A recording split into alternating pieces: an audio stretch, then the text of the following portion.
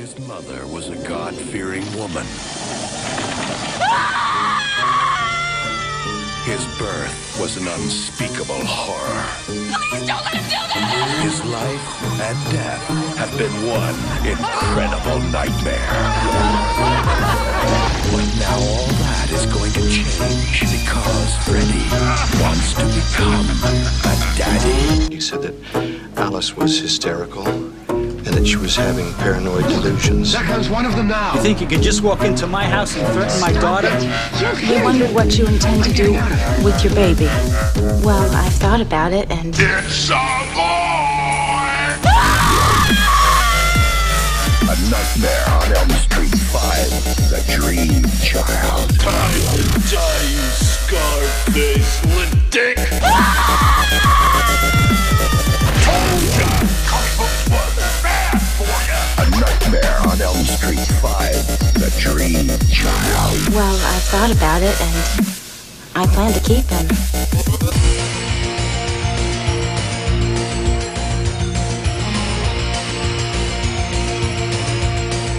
Welcome back to the 100 Lunatics podcast. It's been a while. We missed you. We missed this. Hopefully you missed us. I am the horror explorer, your host, Daniel. He may not be a dream child, but he sure gets dreamy when he stares at children, Nathan. Hi everyone, and welcome back. And when I said sleeping with the host would get you a spot on the podcast, I wasn't kidding. Welcome back, Jonathan. Death? No, it's too late now. God damn it. Guess what, guys? We're on number 5. A Nightmare on Elm Street 5. 1989's The Dream Child.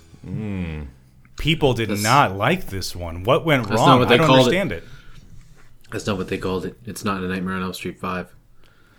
It's just Nightmare on Elm Street, The Dream Child. Also, no quote intro this time. Yeah. Did you notice that? I would like to stress here, that this is not... It isn't that people didn't like this one. It's that the last one was so disappointing that no one decided to come out for this Okay, we're one. back to this again, are we? One affects the other. It's like dominoes, alright? If the domino before this isn't tipped properly, then the dominoes stop falling. Do they not? No. The fans were okay with number 4. Robert Englund liked number 4. People like Tuesday Night for some reason. There's a little small following for that. But this movie, it's about teenage pregnancy, boarding demon babies. It's got some darker tones. There are some soap opera moments in here. Especially one scene in particular that I'm thinking of where Mark is just must feel so awkward. But You know, as far as the rest of the series goes, not my favorite. So I can see why people didn't run out to the theater. yeah, I love this movie. There's a lot of lore going on in this movie, and it all checks out, which we're gonna go through inch by excruciating inch. But I could see Jonathan turning on the franchise just a little bit, just watching over his shoulder, hovering over his shoulder while he watched this. I'm going to announce right now that this movie was better than the fourth one. Oh, go fuck yourself. Oh, see? I told you we couldn't predict what this guy's going to think What anymore. the fuck? Really? Are you kidding me? This guy's off the rails. Fourth one is fucking terrible, dude. Fourth one is awful. That where he's karateing, fighting himself. Come on. The invisible Come fight on. scene, yeah. There are some moments in number 4 where I really struggled. Where I just really didn't. This one was fucking way out there. And if I had to watch this one again, maybe I'd change my mind. But this one, this went on some sort of roller coaster in dreamland that I don't know. When you really think about it, it is about dreams, isn't it? So they were doing some interesting things with dreams here. So be it. Whatever. I can accept that a hell of a lot more than I can accept the atrocious acting in the fourth one. It was fucking horrible. Oh, Was the acting in this one any better? So, are you saying you don't like 4? Am I saying I don't like 4? Yeah, it seems like you didn't like 4. I'm saying that 4, the fact that it made the most money is a real testament to the audience of this movie. That's why I have to hang on to my theory about dominoes falling and one movie's success affecting the other, because the number 3 actually did have some merit. So I would have to say that in order for number 4 to be as successful as it was surviving off of the hype of the previous movie, because otherwise it makes absolutely no sense for it to have had the success that it had. I'm sorry to say. Nathan, did you also, like Jonathan, go in and read the IMDb trivia after you watched the movie? Yeah, I read the trivia briefly, and I didn't look at this guy's filmography. I only heard that, he popped off the movie in 4 weeks and 4 editing weeks, so they gave him Predator 2 as a congratulations. That is exactly right. That's quite the backhanded congratulations, though, isn't it?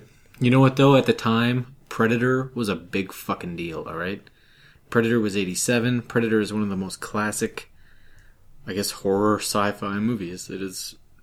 Oh no! I totally agree with you about the movie Predator. It's great sci-fi classic. Great. Then transport yourself to that time where being given the sequel to one of the greatest movies made at the time would have been a very complimentary thing to do. Wait, did they have to turn around Predator 2 in 8 weeks? Is that why they gave it to him? That's what it sounds like. 'Cause we're talking about Stephen Hopkins, and Predator 2 isn't the only notable thing on here. He also did Judgment Night. Oh, that was good. I like that one. Fuck off. Blown Away. Not so good. The Ghost in the Darkness. I like that one, actually. I really did like that movie. Lost in Space. Is Under that the one Suspicion. Wait, Lost in Space, is that the one with Joey from Yes, Friends? it is. Oh. With LeBlanc. And the last notable one is The Reaping. Didn't that have Swank? Yeah, it did. But okay. But if you watch this movie, the imagery and the direction of it, there is some substance there. The guy isn't, totally useless, especially if he did it in 4 weeks. I mean, it's not Soderbergh knocking off Traffic in 28 days, but it's definitely has some decent shots for the amount of time he had. You know what was decent? Your cockstroking of Soderbergh right there. That was pretty good. Mm-hmm. Could you hear me rolling my eyes, making a jerk-off motion? I'm saying knocking off Traffic in 28 days is a fucking accomplishment. Even the writer for this is the same writer as Daylight with Stallone. Which writer? Leslie Boehm. Daylight and Dante's Peak. Did you not read all the writing things about this? That there was... Right. This went through like a writing torrential fuck over until it got to its final form. So why are you bringing up any of the writing in this? This is just a hack job. Don't try to pay credit or pay due to any of the writing for this movie. Jesus Christ. No, I was trying to instill a nice banter where we could all make fun of this person for a while, but we can just drag it down and get really serious about it. That's fine too. I like to set a really bland tone as we step forward. Okay, you know what? I will say that this is the most established director that I've seen touch a Nightmare on Elm Street movie. Can I ask a question? Mm-hmm. No, I'm glad that this is one of your favorites because it's one of mine too. Can I oh, fuck off. Can I ask a question? To the walkthrough. No, I want to ask a question before you go there. Okay. About the director. So after he made this movie, did he ever make another horror movie again? No, not really. Or The Reaping, I guess you could call that a horror movie. Yeah. I guess. But I mean, it's kind of questionable, right? So he used the horror genre as a platform, went and made real movies, and ouch. had a career. Kinda, yeah. To the walkthrough! Jonathan, you want to get one in there? To the walkthrough. Jail couldn't hold him, This man cannot be allowed to walk free. and killing him was the worst thing they could do. I'll be back. Now, for the first time, see how Freddy Krueger became an unliving legend. This night never ends. See how it all began and why the nightmares will never stop. You're dead. Big deal. On the next episode of Nightmare on Elm Street, Freddy's Nightmares. Saturday night at 8 on 21 and only KTXA TV. All right, we've already said there's no little quote, no cutesy thing from Poe or from the Bible. Was it the Bible last time? The Book of Job? Yeah, the Book of Job. That is correct. Do we have to talk about the fucking credits all the time? I didn't recognize Alice at all for the first little bit. Is she blonde this time around? No, she's only Yeah. blonde. Wasn't she only blonde like in the shower? Seemed like it. She was much Body hotter double. in the shower. Obvious body double. I know, but much hotter in the shower. Those breasts were sweet. And then when she like crashed out onto the dreamscape and broke through the wall, she was naked. Mm-hmm. And everybody from the past to the present was rubbing their hands together. Here we go. Here we go. She's going to stand up. She's going to run around in Dreamland against Freddy. She's going to be totally nude. This is going to be awesome. Boom. None clothes. Nope. Thanks a lot. Yeah. Nope, none of that. Bullshit. And just a quick question at the very, very beginning when it's like all the twilight on their undulating bodies as the credits go through. What part of the body were we looking at? I'm not sure. It was like his back, wasn't it? And I Like, could not figure it out. I've seen it so many times. Could not figure out what part of the body that was, or even if it was a part of a body, or just some undulating flesh thing that they made. no, I think, like there was. I think I was playing Candy Crush during this part. Right, but she's taking a shower. Shower's not real. It's obviously a nightmare. She falls out naked. Now she's walking down one of those gross, rusty hallways. Yeah, lots of weird settings in this. Like, you can't really tell where they are. I'm used to seeing the house and Freddy's basement with the huge furnace and all that, but now we're in asylums. Mm-hmm. Right? But, you know, I mean... Yeah, we're in the asylum. We are back to where it all started. We've only heard this story before, right? We've only heard about Amanda Kruger getting raped by lunatics. Right. But that's what we get now. We get all the lunatics. They're just bumbling around in this big room. There's an orderly that's like just lazily kind of just eyeballing them from a little balcony. Like Trying to count. 80, 81, fuck it. Well, no, there was one orderly that was like really trying to count, and the guy next to him was like, fuck it, who cares? It's not like there's some nun down there that's going to get raped all weekend. Now, I'm confused, though, because in going back to 3, the nun that was like the ghost spectral image walking around was a lot older than the Amanda Kruger we see here. This right? is true, yeah. So, when does she get to be that old? Let's not get into the chronology of the age of the characters. It just confused me. Really, well, that's fine. These movies are confusing, especially if you try to connect them together, Jonathan. So that's me fucking up then. I shouldn't try to make these movies connected to one another. Yeah, you should definitely not try to connect even though they have characters from one movie surviving and going into another movie, and you know I know. It's kind of weird. You feel like there's something wrong about it, right? You feel like you wake up late at night, sweating. Why doesn't it all make sense? I mean, yes, that has happened, and I immediately... It's not supposed to. I'll tell you what, though. This scene, when I watched it, I immediately pictured Daniel just salivating and really, childishly excited about the fact that they were bringing to life the 100 lunatic concept before his eyes. He was embracing it, like, it's like a tribute to us, It is. That's definitely one thing I appreciate in this movie is a lot of references to the namesake. Yeah, and when you guys wake up in the middle of the night sweating because it all doesn't make sense, you guys aren't immediately followed through with like a big breakthrough and then furiously jotting down notes in your notepad? No, when I wake up sweating, wondering why it doesn't all make sense, I immediately have the urge to clean my ears. Ew. So it's just... What? Ow! So, better late than never. Hi. Jasmine's here. How's it going? Oh, hello. Well, hello, Miss Jasmine. How are y'all doing tonight? Well, we're doing well. We're discussing Masterpiece Theater as usual. As usual. Were you off doing another podcast? Yeah, totally. I was cheating on you guys. Sorry. Well, I guess I wanted it's to come up this way, but it's better she admits it, so we don't all have to keep pretending. Yeah, it won't be awkward later because we came out with it now. Sorry, guys. She was probably talking about something more interesting than Nightmare on Elm Street: The Dream Child. I don't know if that's possible. Yeah, it was probably the Leprechaun series. Oh. Is that next? I'm going to go ahead and chime in and be like, yeah, I love this movie because it's awesome. Yay. Mm-hmm. So, Jasmine, you came in. We're pretty much at the beginning here. At the beginning of the walkthrough. I see that. Mm-hmm. Yeah. Alice is just falling out of the shower. We're seeing the two orderlies counting all the little psychopaths and lunatics. Mm-hmm. And the lazier orderly comes in and stops them and says, fuck it, dude, there's like 100, let's just get out of here. Mm-hmm. If a couple of them are dead, really, who cares? Right? I mean, some have probably eaten each other. Exactly. It's supposed to be like a holiday or something too, right? Like they're leaving for a holiday. Yeah, they're locking up for extra long. That's they're right. getting out of here. Now, was it Christmas? Something like that. Where they're about to have some time off, and so they were really ready to get out of there. It's like Friday of the day before they're about to have 2 weeks off, and they're just like cannot wait for that day Let's to say be over. Christmas. That's more disturbing. Well, I wanted to say it was like a religious holiday. So like right? Christmas is one of the bigger Can holidays. Can we stop inventing things? You're trying to make this more colorful than it is. What is this? Is this an insane asylum or is this a prison?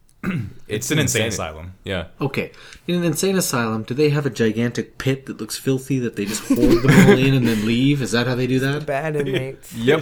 Get loose head counts. Yep, they That's do. not how they fucking do that. And they just right? they just Everybody- dump raw meat out of Just a baskets. It's Just a like second. the 60s or something too, right? Yeah, the 40s. They're yeah. all 40s, they're yeah. all locked up. A long time They're ago. all locked up in their own rooms with their straitjackets, and that's how that works. Human That is rights not wasn't like a big deal. No, I'm with Nate on this. I've seen Cuckoo's Nest. All right, that's an asylum. There was order there. Okay, Nate, you're getting me riled up. You told me not to pay attention to the chronological order. Yeah, and all you're this getting shit. all into it now. And, Like, and wait, now I'm freaking out getting about the into it. mom, aren't you? You're freaking out about the mom's age. I gotta clean now, my aren't you? ears. Alice is in the middle of all these lunatics now. She's wearing a nun costume. She's not really sure where she got it. She's stuck in the middle of all these guys. The two orderlies leave. They all crowd around her. And you know she's about to get brutally raped for days. No, we don't know that. This movie is drenched in poetic metaphor. All right? All these visuals, it's all dreamland, dreamscape, metaphorical nonsense, all right? That's why it's Sometimes perfect. it gets carried away with itself. That's why it's perfect, because it doesn't have to be perfect because it's a dream. Exactly. I know. It's a really good excuse to be lame. It's a really good reason for them to change what's really trying to- happening compared to Or to what be- could be happening if it were a dream. I just see you trying to twist it into a positive Yeah. It's a dream. perception, That's and I'm just trying facts. to twist It's a it dream. back. I just of this scene, I just really appreciated Robert Englund just being out, no makeup. Robert Englund is Robert Englund. You get to see he's kind of sleazy looking. Kind of creepy, too. Does a Right. good job, yeah. Yeah, just that weird pointed nose that they probably didn't put a prosthetic nose. No, on him. that's his That's nose. his actual nose for yeah. Freddy. That's what it looks like. Alice wakes up. You know, she's screaming. I like the way they did this shot. Dan leans back, and then Robert Englund leans forward with no makeup on. Dirty Freddy Krueger's dad, I guess is what we're looking at here, right? Yeah. And goes to grab her and like shake her and maybe half rape her, and then just pulls out of the shot, and then it just disappears. Like, I don't know. I like the way they did it. I like the way it was uncut. It has that loose, vague, like, just woke up. I remember everything about my dream, and now I don't remember anything about my dream. Like, it's got that feeling to it. And I like that. But guess what, guys? It's graduation time at Springwood High. Yay! Made it. No one cares about all those kids that died a year or two before. Seriously, like all her friends died. And she's like, it's cool. Wait, that's a wedding. That's thing. That's a wedding. Why can't I think of the graduation song? There you go. That's it. That's the song. Yeah, I was in Okay, band, this is so I should know automatically the my song, favorite though. podcast ever. This is my favorite one. Here's something that is actually interesting about this scene. How much it was torn up? I don't give a shit about that. Oh. I'll tell you what I do give a shit about. Is that at the very beginning when she's, doing the body double thing in the shower, and she's looking hot, she's looking sexy, and then they cut to this graduation thing, and you're like, oh my god, she's the ugly one. Yep. She's the ugly one of the group. Holy shit. And then I realized that's the same actress as the last movie. This is Alice from the last movie. Oh, Yeah. okay. All right, I'm with you. That's when it kicked in? Yeah. All right. Oh, You it's have the not Dream defeated this Master. level. Retry.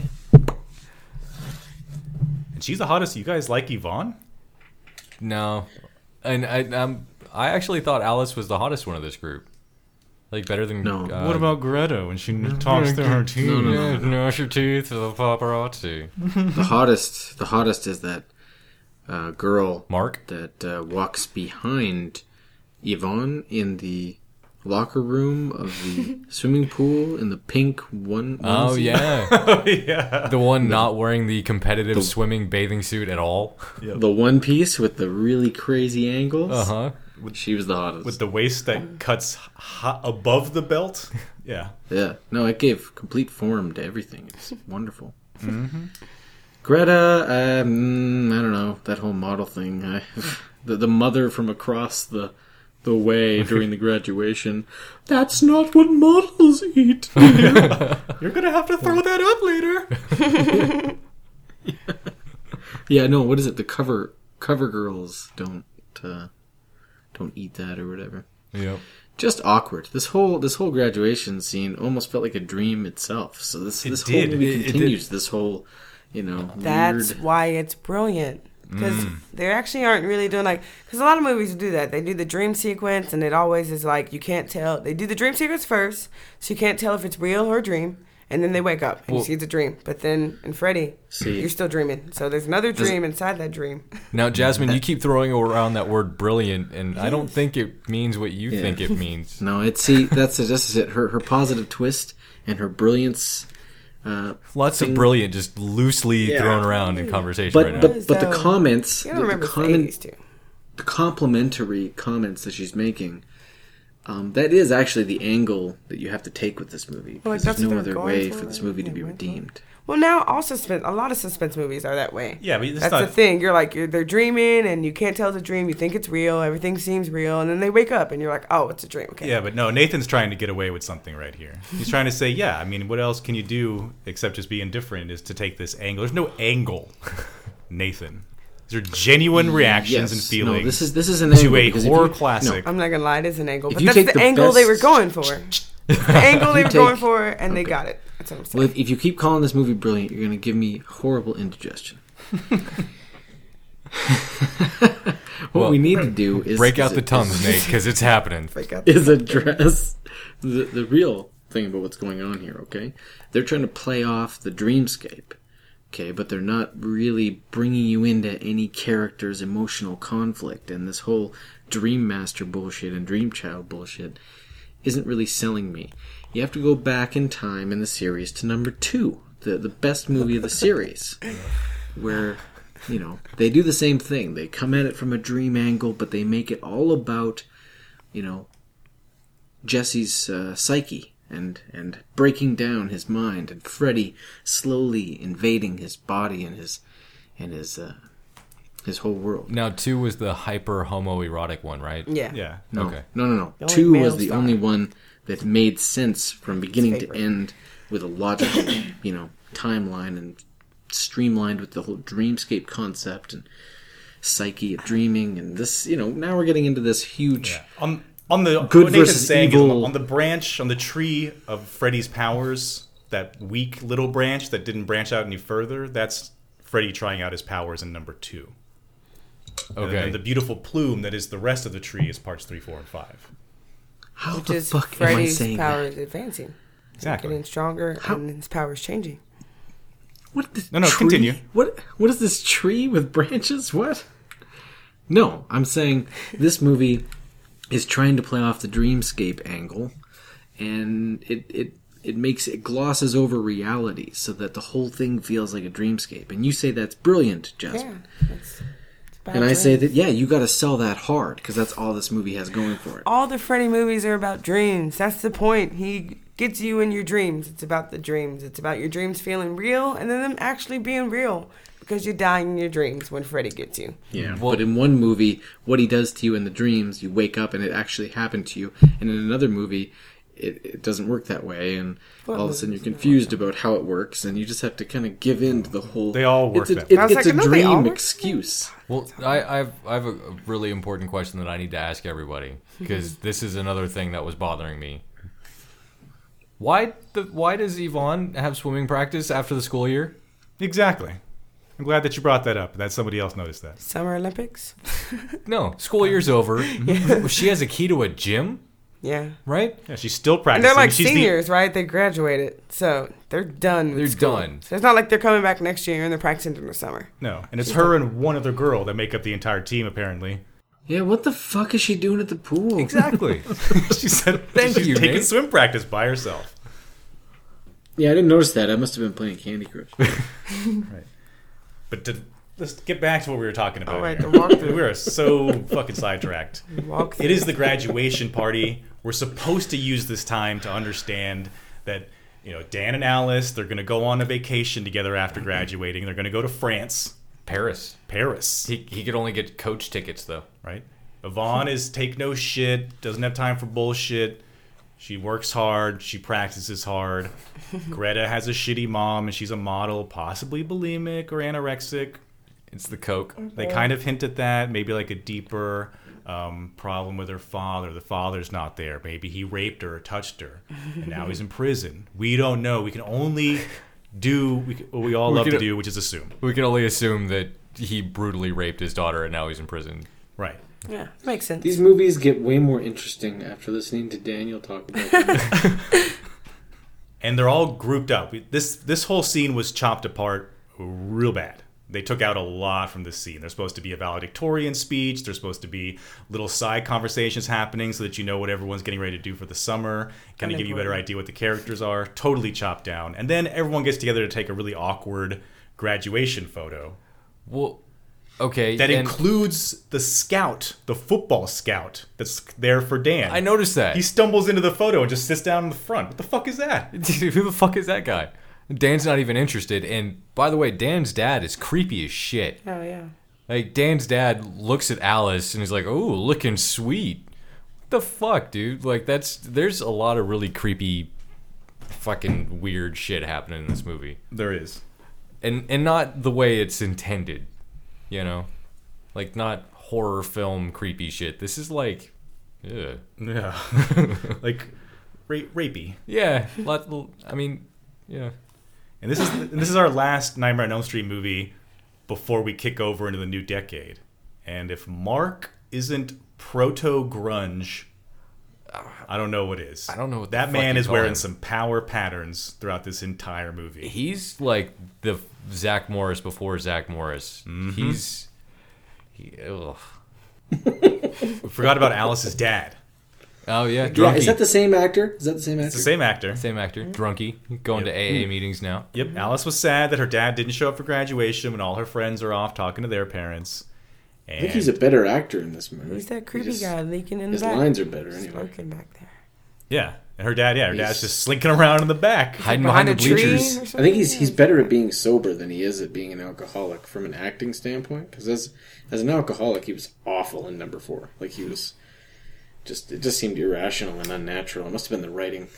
Run! It's so after the picture's taken, Alice is going to work at the diner where she still works. Yep. Right? And she goes through a park, and then we have the creepy jump rope girls. Nathan's doing the favorite. rhyme. Oh shit. Not anymore. It's been abused. It's done. It was used the best in number 2, and ever since then it's been downhill. And so Alice is not asleep when she gets transported into this dream world. She's walking through a totally park, awake. right, which is wide awake, and now she's children. just, the park turns night, and she goes into some asylum, right? And just This is around. why it feels entirely like a dreamscape the whole time. It's because he's edited it so that it all blends together into one big dream. Yeah, because this transition is really, really smooth. They do edit it well so that it kind of dips from one thing into the next. She's walking through the park. It's the middle of the day. Sees the jump rope girls. Suddenly it's twilight. Suddenly it's dark. Suddenly she falls through the bushes, and boom, she's on the asylum, right? The grounds on of the stairs. asylum. But I already complimented the director on his transitions and his shots that he did, and that's, it's very evident from his film career that he's gone on to do bigger and better things. Right, and then my question about this is that wasn't from part 3, wasn't the tower that Amanda Kruger died in just like the unused wing of this running hospital? Yeah, now it's some like castle, huge It's this thing. sprawling abandoned complex that's by itself on this like Transylvania-esque landscape.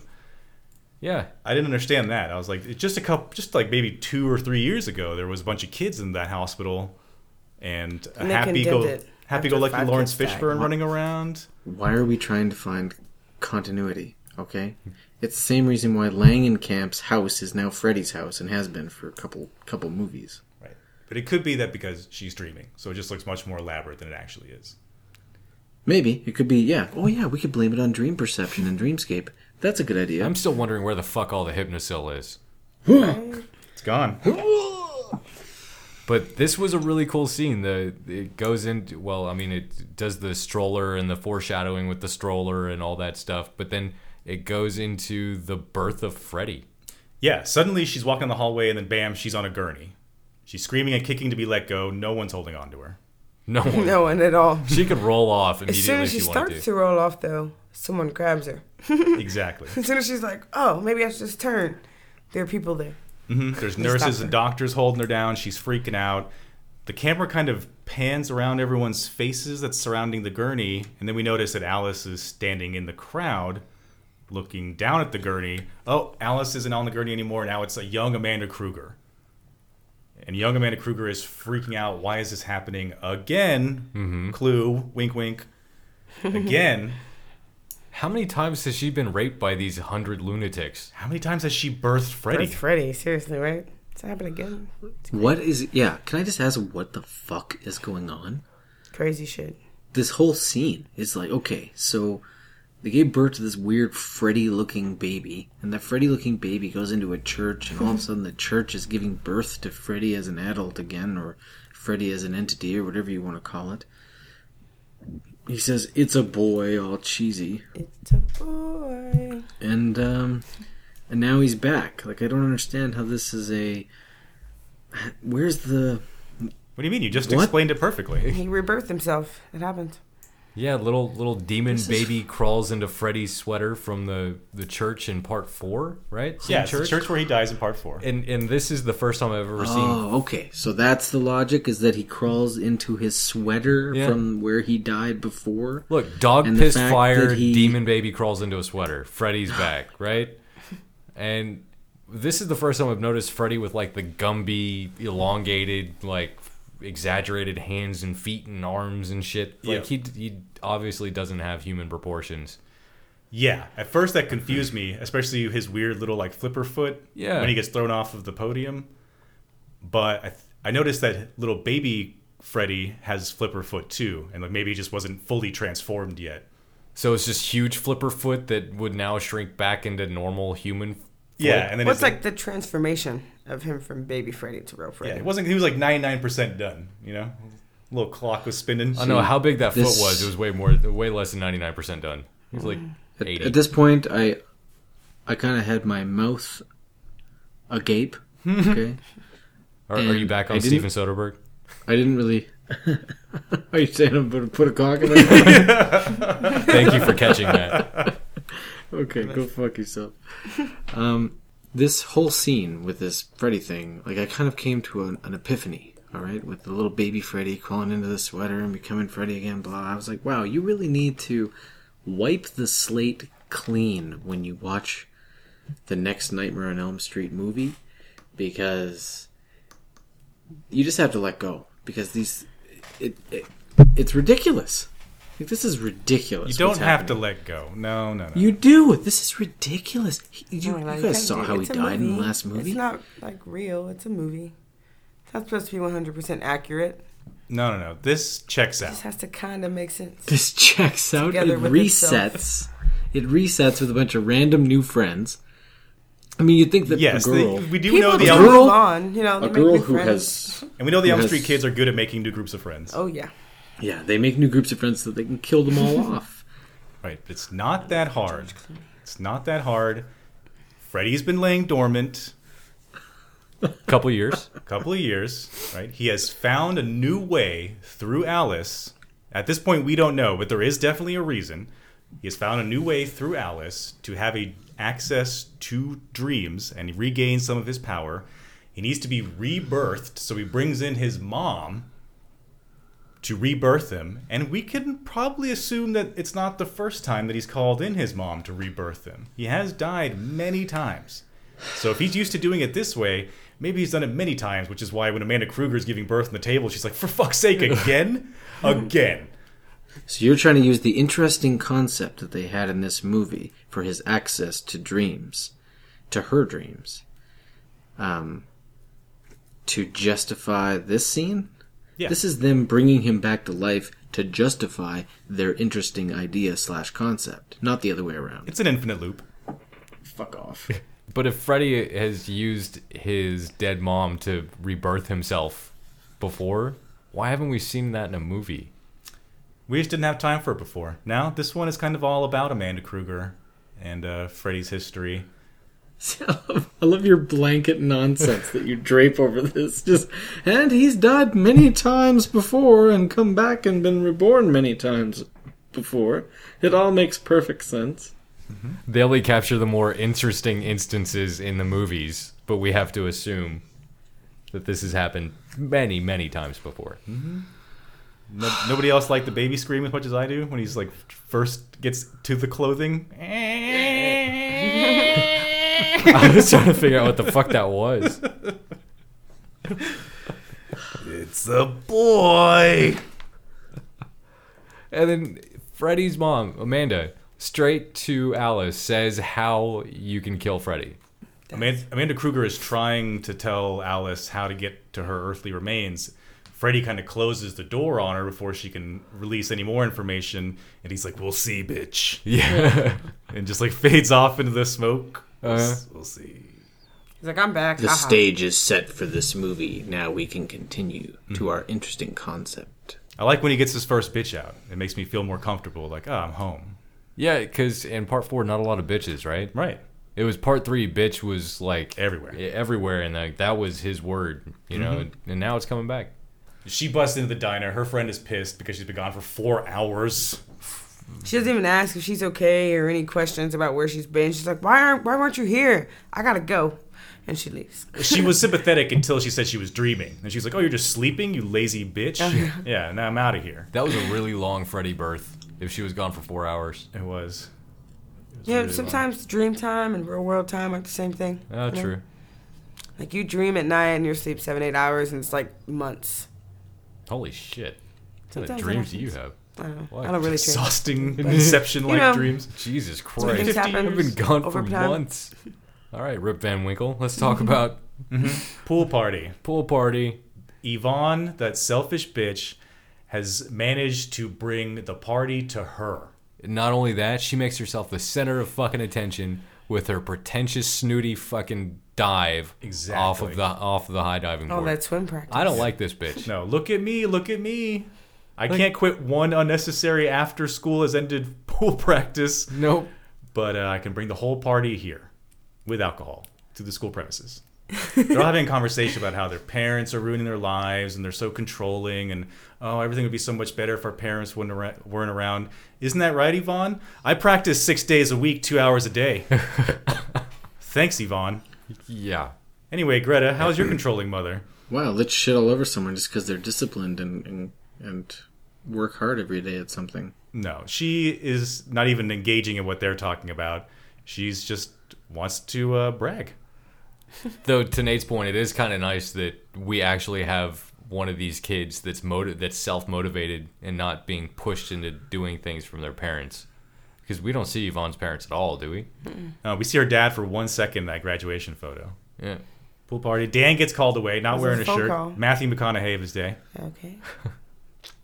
Well, it is a pool party, right? They're like, hey, let's take a shirt off. We have someone crushing the easiest crushed glass beer bottle ever.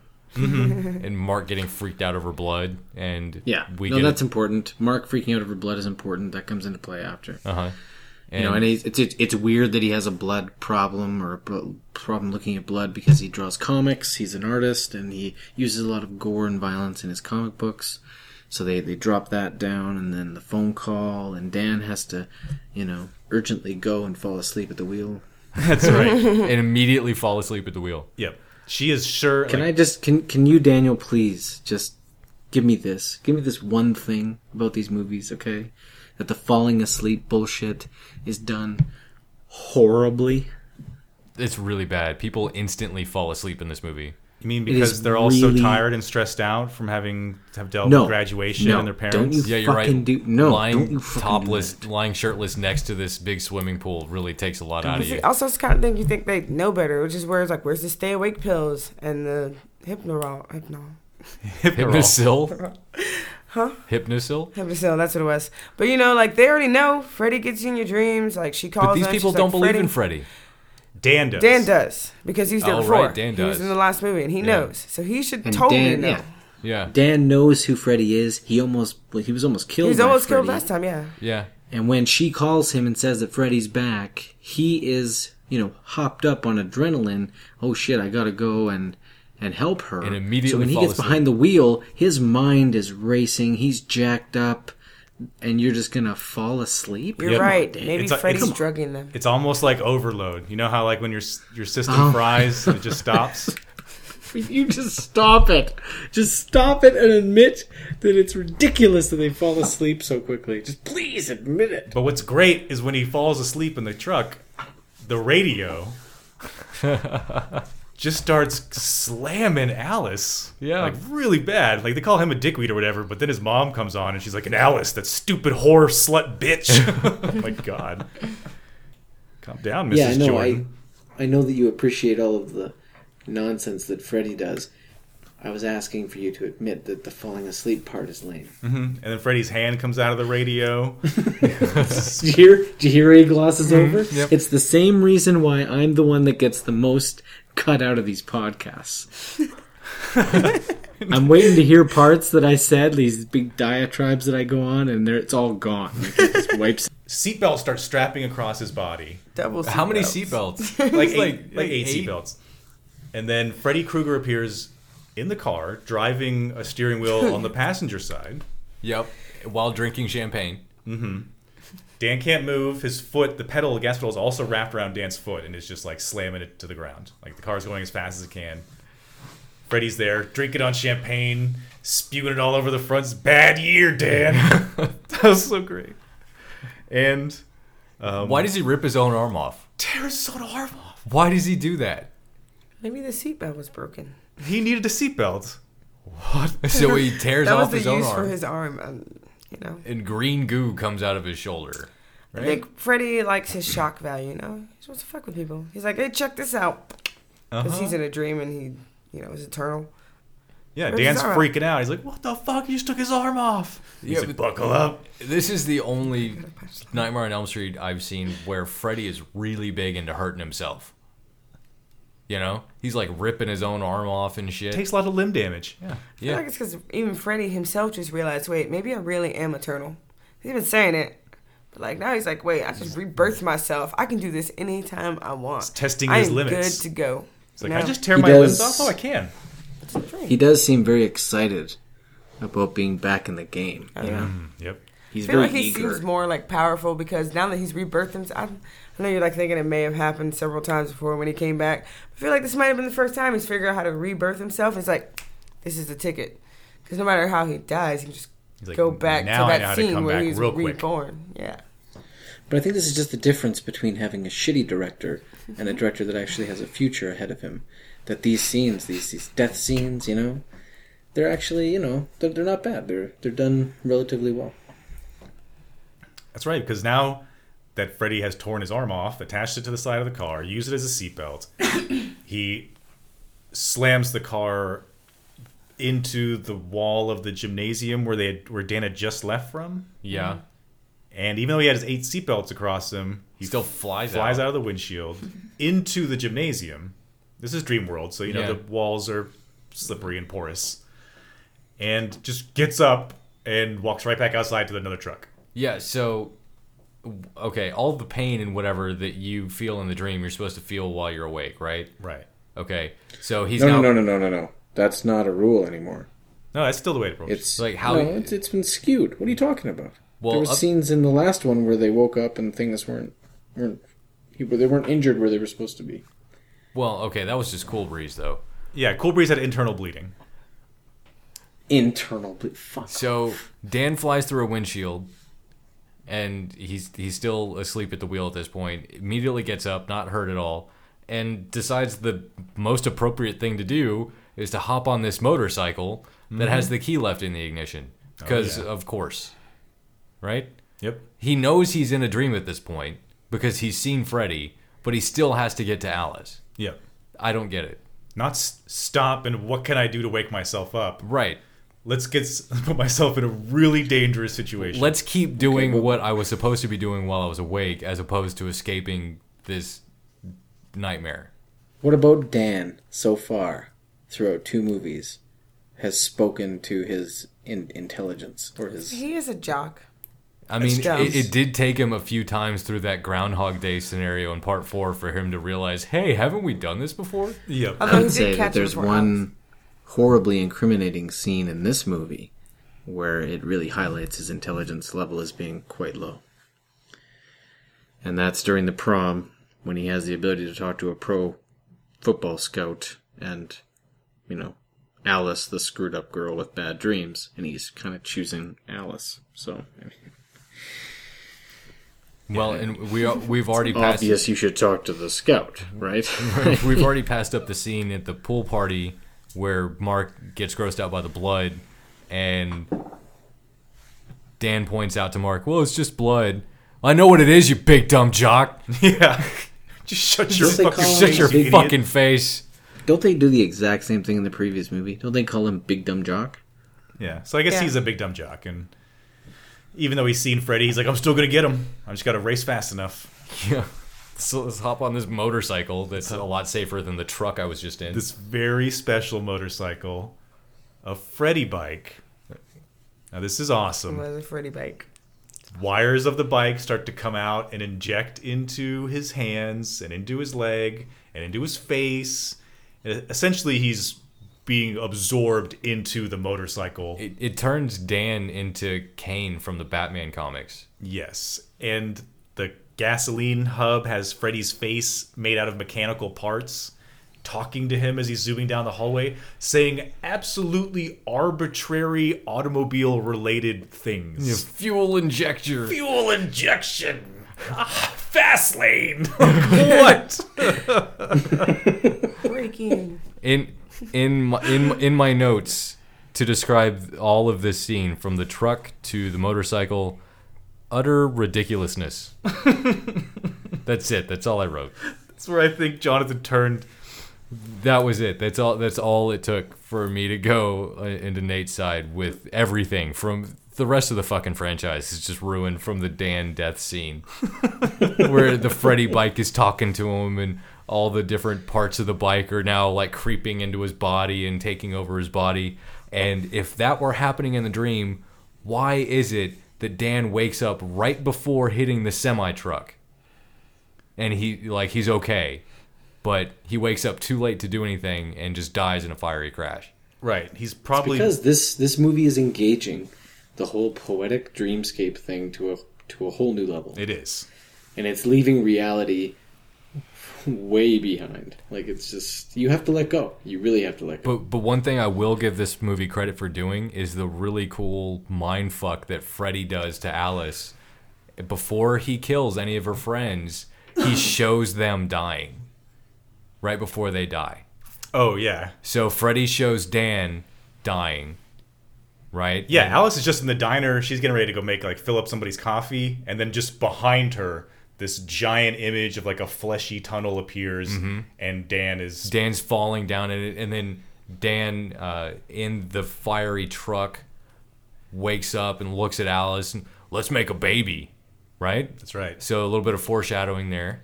Yes. But let's just get back to the point of this whole thing.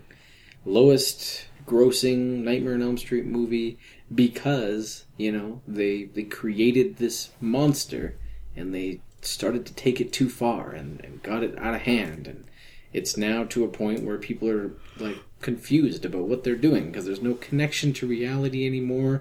All of the rules and continuity from the previous movies are totally disconnected, and it's like a floating island of failure, just there's bobbing back and forth. No, there's no rule breaking here. There's rule bending. There's rule discovering. And rules being made. Rule discovering things we didn't know were possible before. Freddy has proven before that he can control somebody's body in the real world if he has become strong enough. He has regained a little bit of power. Nobody pointed out the part where the truck driver hops out and we get a little oops, that's not actually Freddy. Like you might think it looks like Freddy. Yeah, it's just a guy in a red sweater and a fedora. For no reason. Right. Freddy does use Dan's body like a puppet for a second to say, hey, you want to make babies? And then Alice passes out and then wakes up. And who's in her face? Yvonne. Condescending her talking down to her like, no, sweetie, you don't understand. You're dreaming. Dan is dead. Yeah. She's like, yeah, I fucking know he's dead. I saw him die. Yeah. I seen it. I seen it. She's like, no, you're not talking any sense. And, is the doctor that handles her is such a misogynist. Like, it's great. He so flippantly treats her like a hysterical woman. Women in her condition sometimes get hysterical. Yeah. Well, what condition? What do you mean my condition? What condition am I in? Oh, well, you're just a little pregnant. A little pregnant. Just I a love little. that. We are introduced to a very important character right here. Really strange character. A little boy named Jacob. Oh, I really like that name. I've always liked that name. Alice wakes up in the middle of the night. We are unsure if she's dreaming or not. Little boy Jacob is there in his little hospital, nightgown. They have a little conversation where he's sorry that her friends are dead, yada, yada, yada. Well, how'd you know? Well, you were just crying a lot, so I just assumed your friends were dead. And they have a little conversation about how sad she is. She pretends to shed a tear for Dan. There's no tear there. No. And we immediately cut over to Greta, who's in her room, actually bawling her eyes out for Dan. You know what? She dismisses people pretty quickly, this one. She's been a little hardened from her last trip around with Freddy. No. The last trip around with Freddy, she was more concerned about Dan than she was about her own brother. And in this one, Dan dies and, little quick tear and move on. No tear. Yeah. She's very dismissive. She's carrying Dan's baby and doesn't really have any emotion that he's dead. Right. See, this character isn't written with very much depth. She's trying very hard, though, to give it depth. You gotta give her a little bit of credit. I wish that they'd done like a give her fake lots of tear or something. Just give it a little bit more believability. Mm-hmm. Yeah.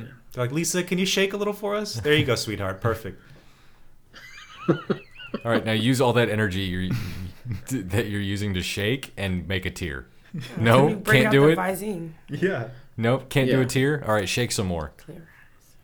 This is definitely a Visine moment. These movies, you'd have to be a very good actor or actress to bring a believable tear into a scene with this writing.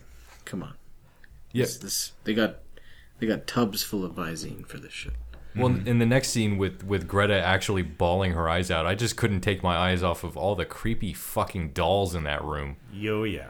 She's got a ton of just soulless-eyed looking dolls staring at her.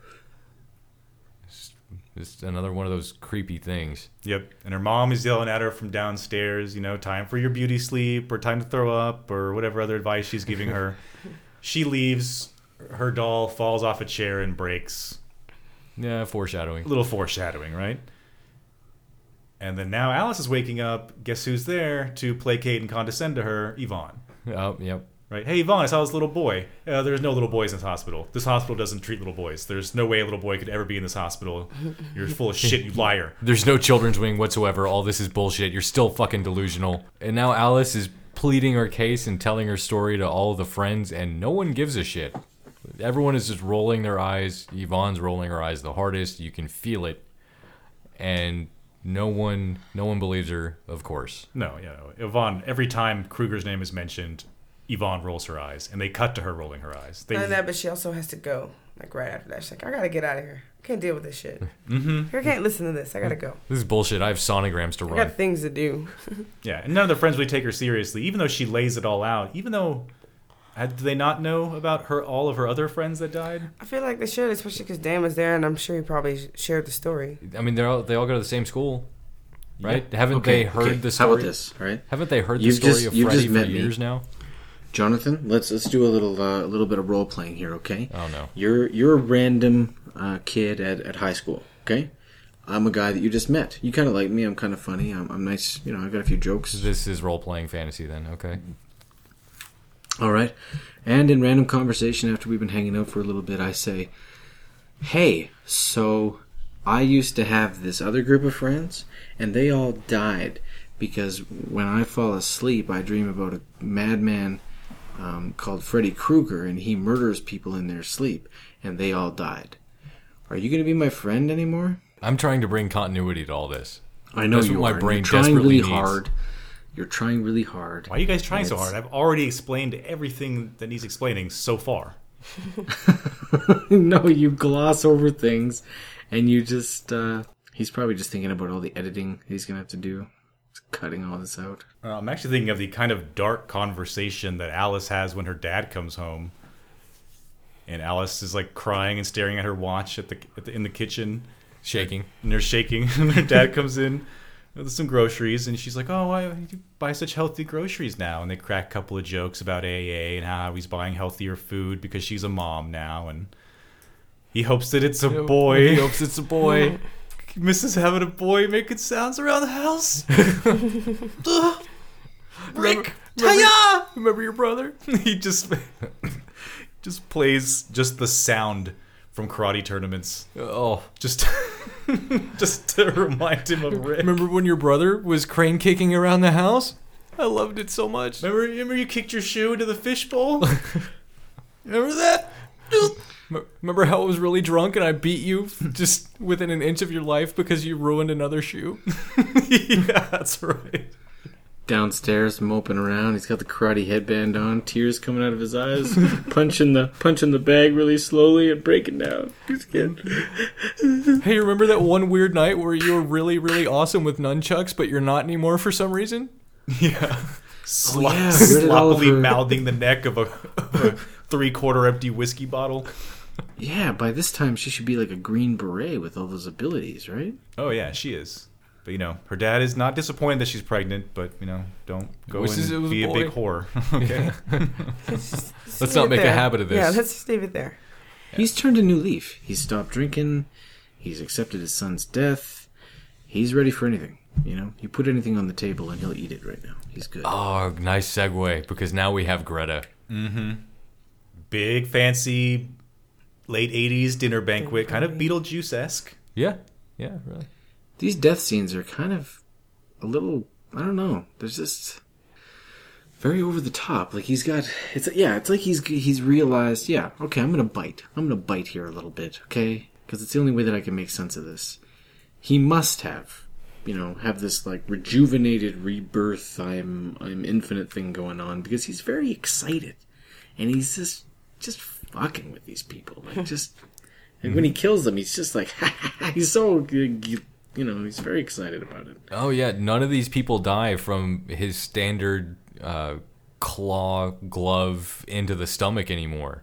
It's not that. Now he's going all elaborate. Remember when I turned that bitch into a cockroach and squished her? Mm-hmm. Let's do that with everybody. Mm-hmm. Once you have a little... I think this is a typical, like, more producer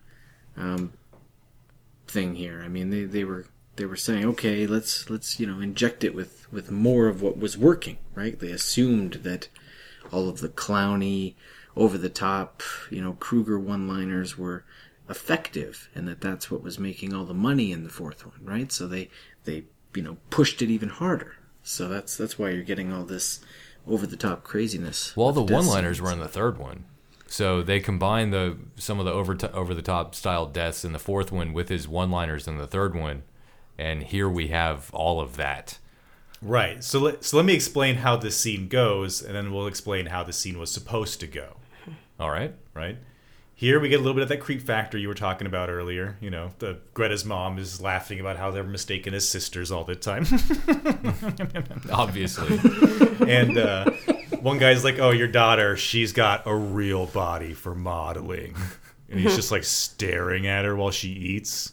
You're like, "Oh, all right, buddy, back off a little bit." Fucking the shit out of her. And then there's the flippant guy at the end who's like, "Oh yeah, your friend Dan, wasn't he drunk and an idiot or something?" Right? Your friend who just died, wasn't he like stupid and did that to himself?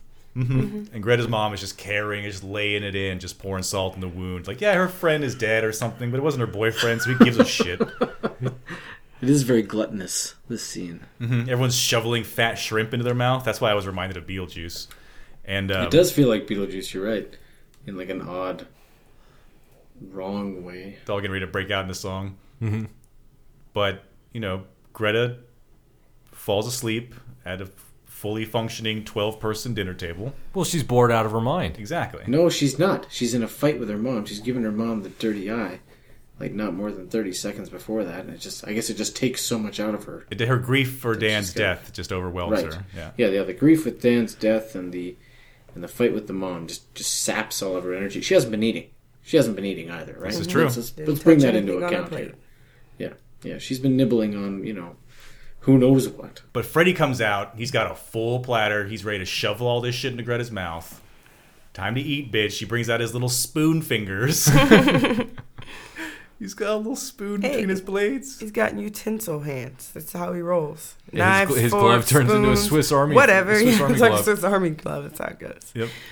And he's just shoveling shit in there. And she can't swallow or chew. All she can do is just grotesquely shove them into her cheeks until her face swells like a squirrel. What the fuck is that? She turns into a character from Big Trouble in Little China all of a sudden. It just like swells up just immediately. And this is part of old horror movies where because it looks so fake, it is that much more disturbing. Like, to me, if she was just choking with no makeup and food is spilling out and she can't breathe, yeah, that's disturbing. But that weird putty cheeks, like waxy face look, and like the mouth that can't move and all that, it looks so fake. But to me, that's like extra disturbing for some reason.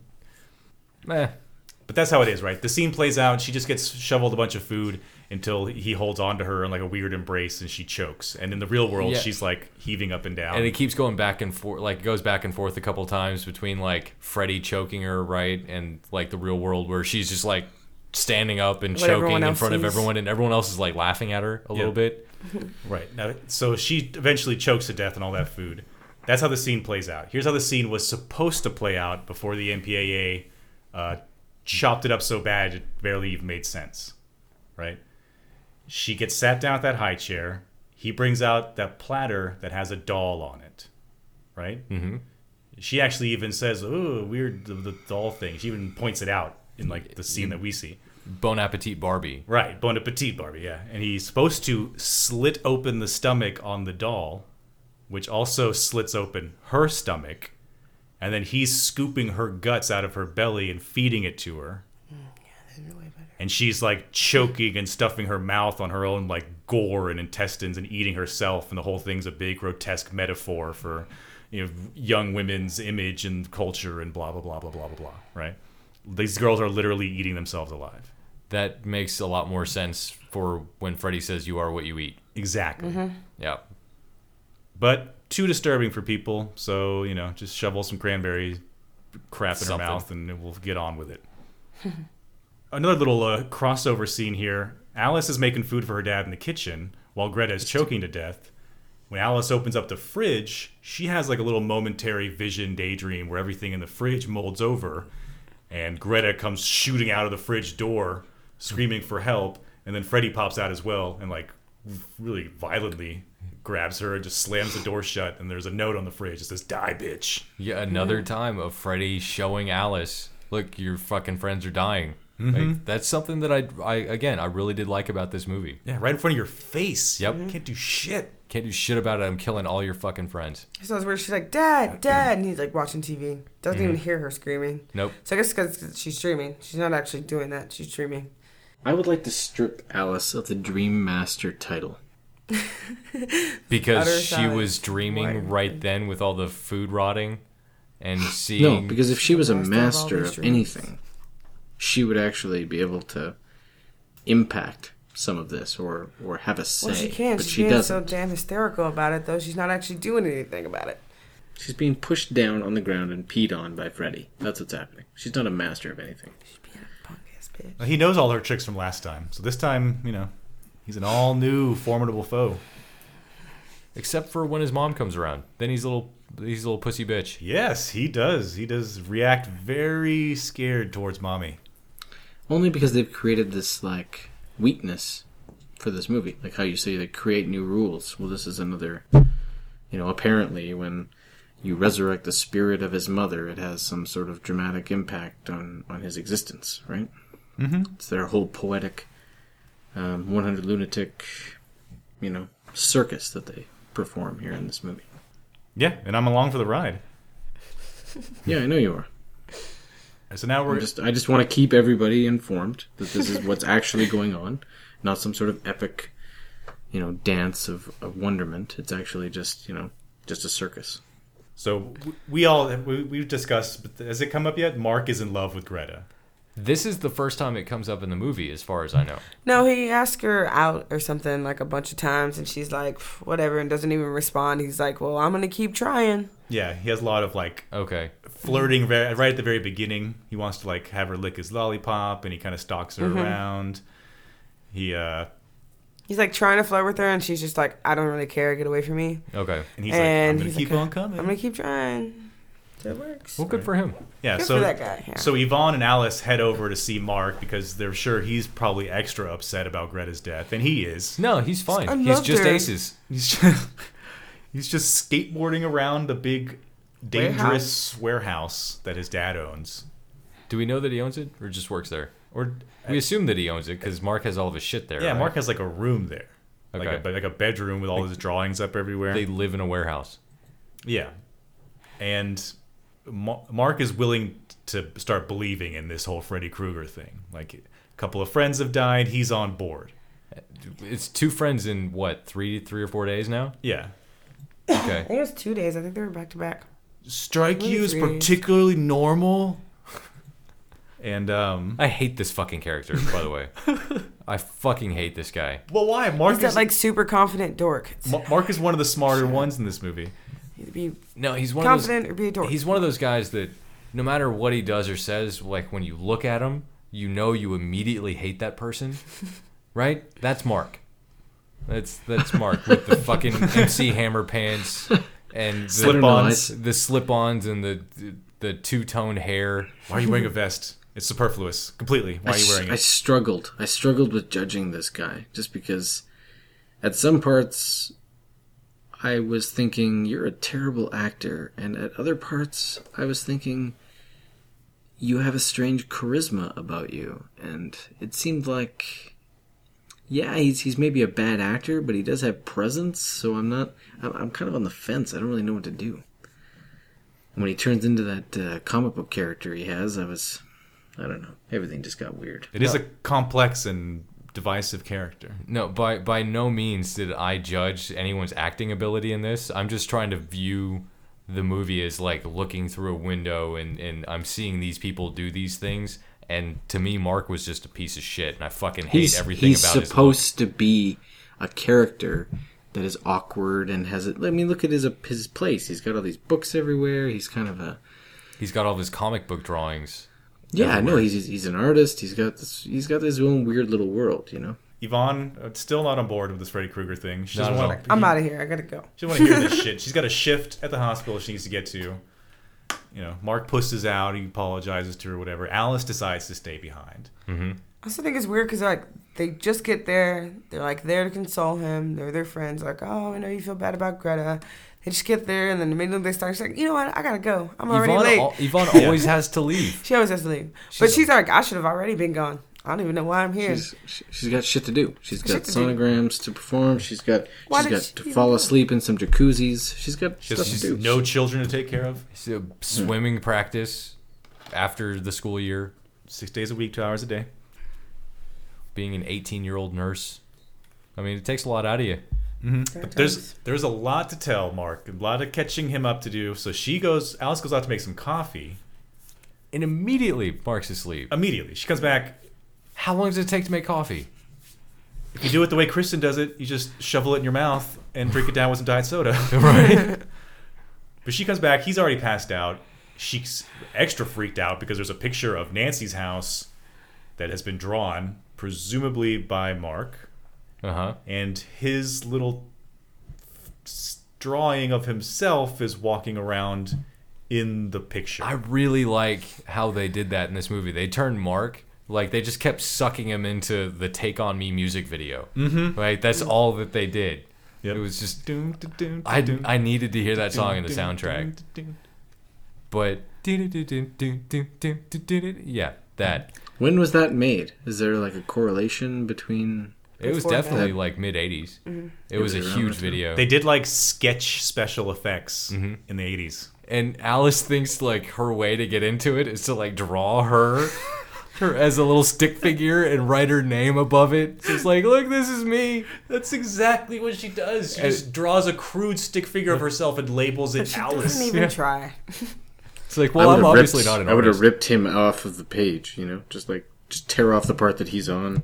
That would have made And sense. then boom. And fuck up, actually tear it across his body. Oh, His live body just starts spewing blood. tear his legs off. And then we could have had another Cole handicap death. God damn it. All the things that this movie could have done. Mm-hmm. But this is maybe the one inconsistency or weird thing in the movie is that she just stands still. She's standing and just closes her eyes and thinks really hard and then is in dream world. Honestly, I think it's like she Why was can't like, they? "Oh yeah, I have powers. I forgot. I have dream powers. I can control this. It's a dream." Because that's what happens in the last one too. Is like she's in the dream. She's like, "Wait, I control this. I have my dream powers. I can put them all together, and I'm running this show." And so that's how she defeats Freddy in the last one. So I'm telling you, in the beginning of this, she's just like stupid. She's got baby brain. She's not thinking. She's all hysterical, and she's like, "Oh, so now this is happening." She's like, "Wait, I can do something. I have dream powers. I'm gonna break those out, and I'm just gonna teleport myself into this dream and help him out." And that's what she does. She's a Jedi Knight, learning to be more of a Jedi. Oh, Jesus. I don't know if I give it that. And so, So I don't know if you guys think I'm noticed, Star Wars, so. the tricycle has been retired. no more tricycle.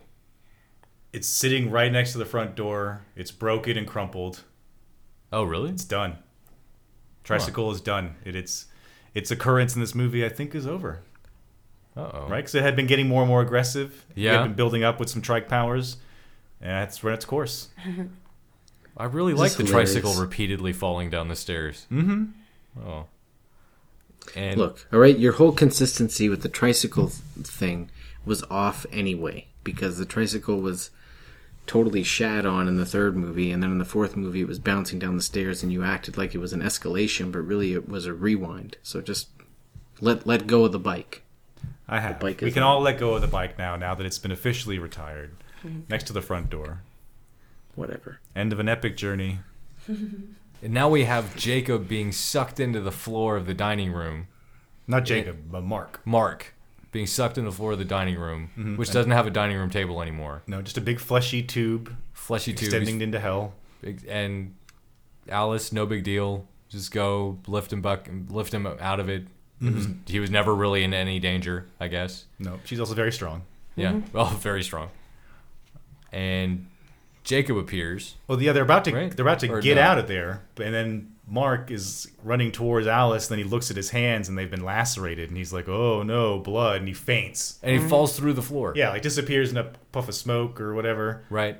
And then Jacob's there. Okay. And Alice immediately doesn't give a shit about Mark anymore. Yeah. Right, Mark who? Yeah, Jacob's there. Mm-hmm. So all of her focus now is on this child who she doesn't know yet. Yeah, Just shares the name of a baby. Yeah, she still hasn't put two and two together. But here's where it finally happens. He's just staring creepily out the window or at whatever nightmare landscape he's staring at.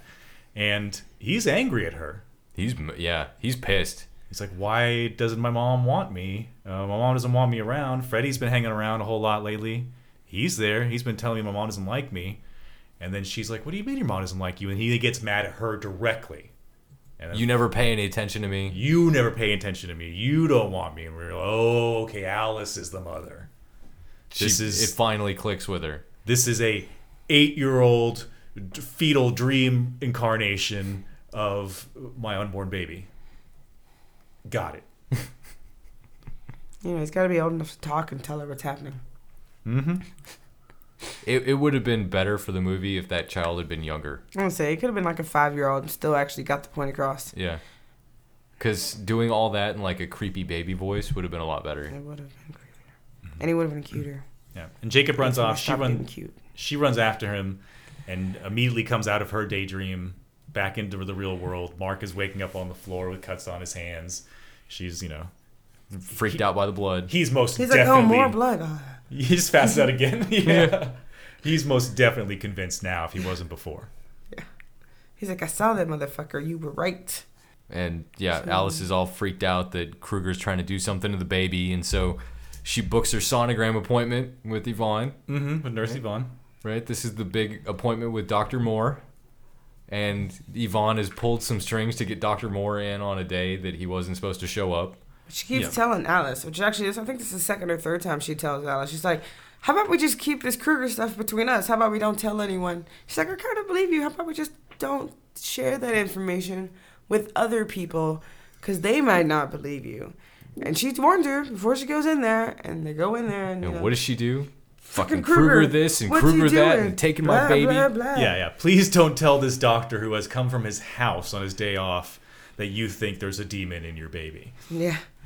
They might think you're crazy. But yet again, another example of Yvonne showing us and finding the urge to tell us, the need to tell us how important she is, right? She's got the key to the pool, so there's no pool party without her.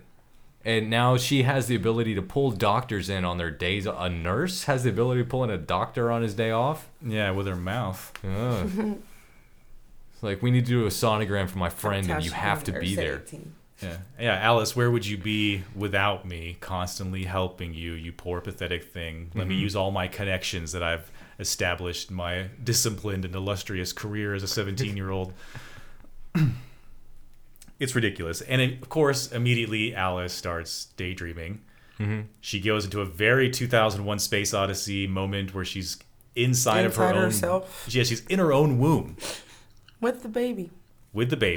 And Freddie. And Freddie's face is like in her uteral lining. Yeah, in the uteral wall. The uteral wall, yeah. Yeah. It's Freddie's face. He is the uterus. He's like, I'm taking care of this. Don't worry, bitch. You see the resemblance? And he's actually feeding the souls of her dead friends to the baby.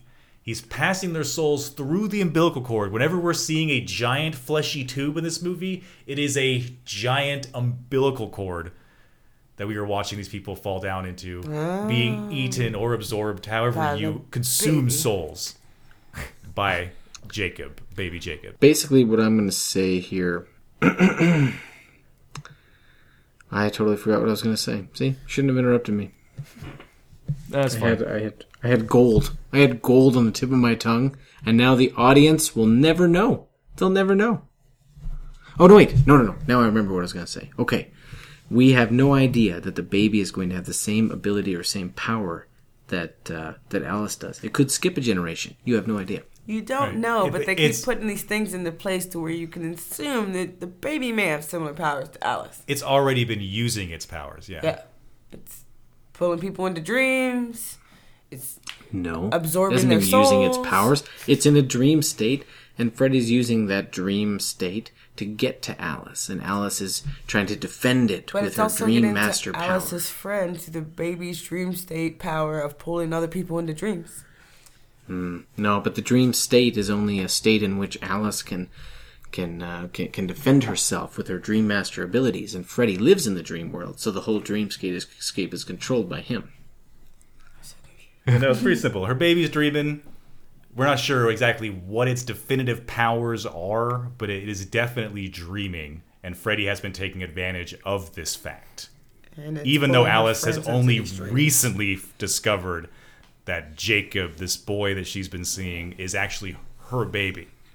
And that's where you could get the argument that the baby does have dream powers, because Jacob is interacting with the dream, and it looks like he's using some sort of influence at some point. He could have extra dream powers, like her dream powers plus some more. Well, it is a 2-week-old fetus having full-on conscious conversations with its mother.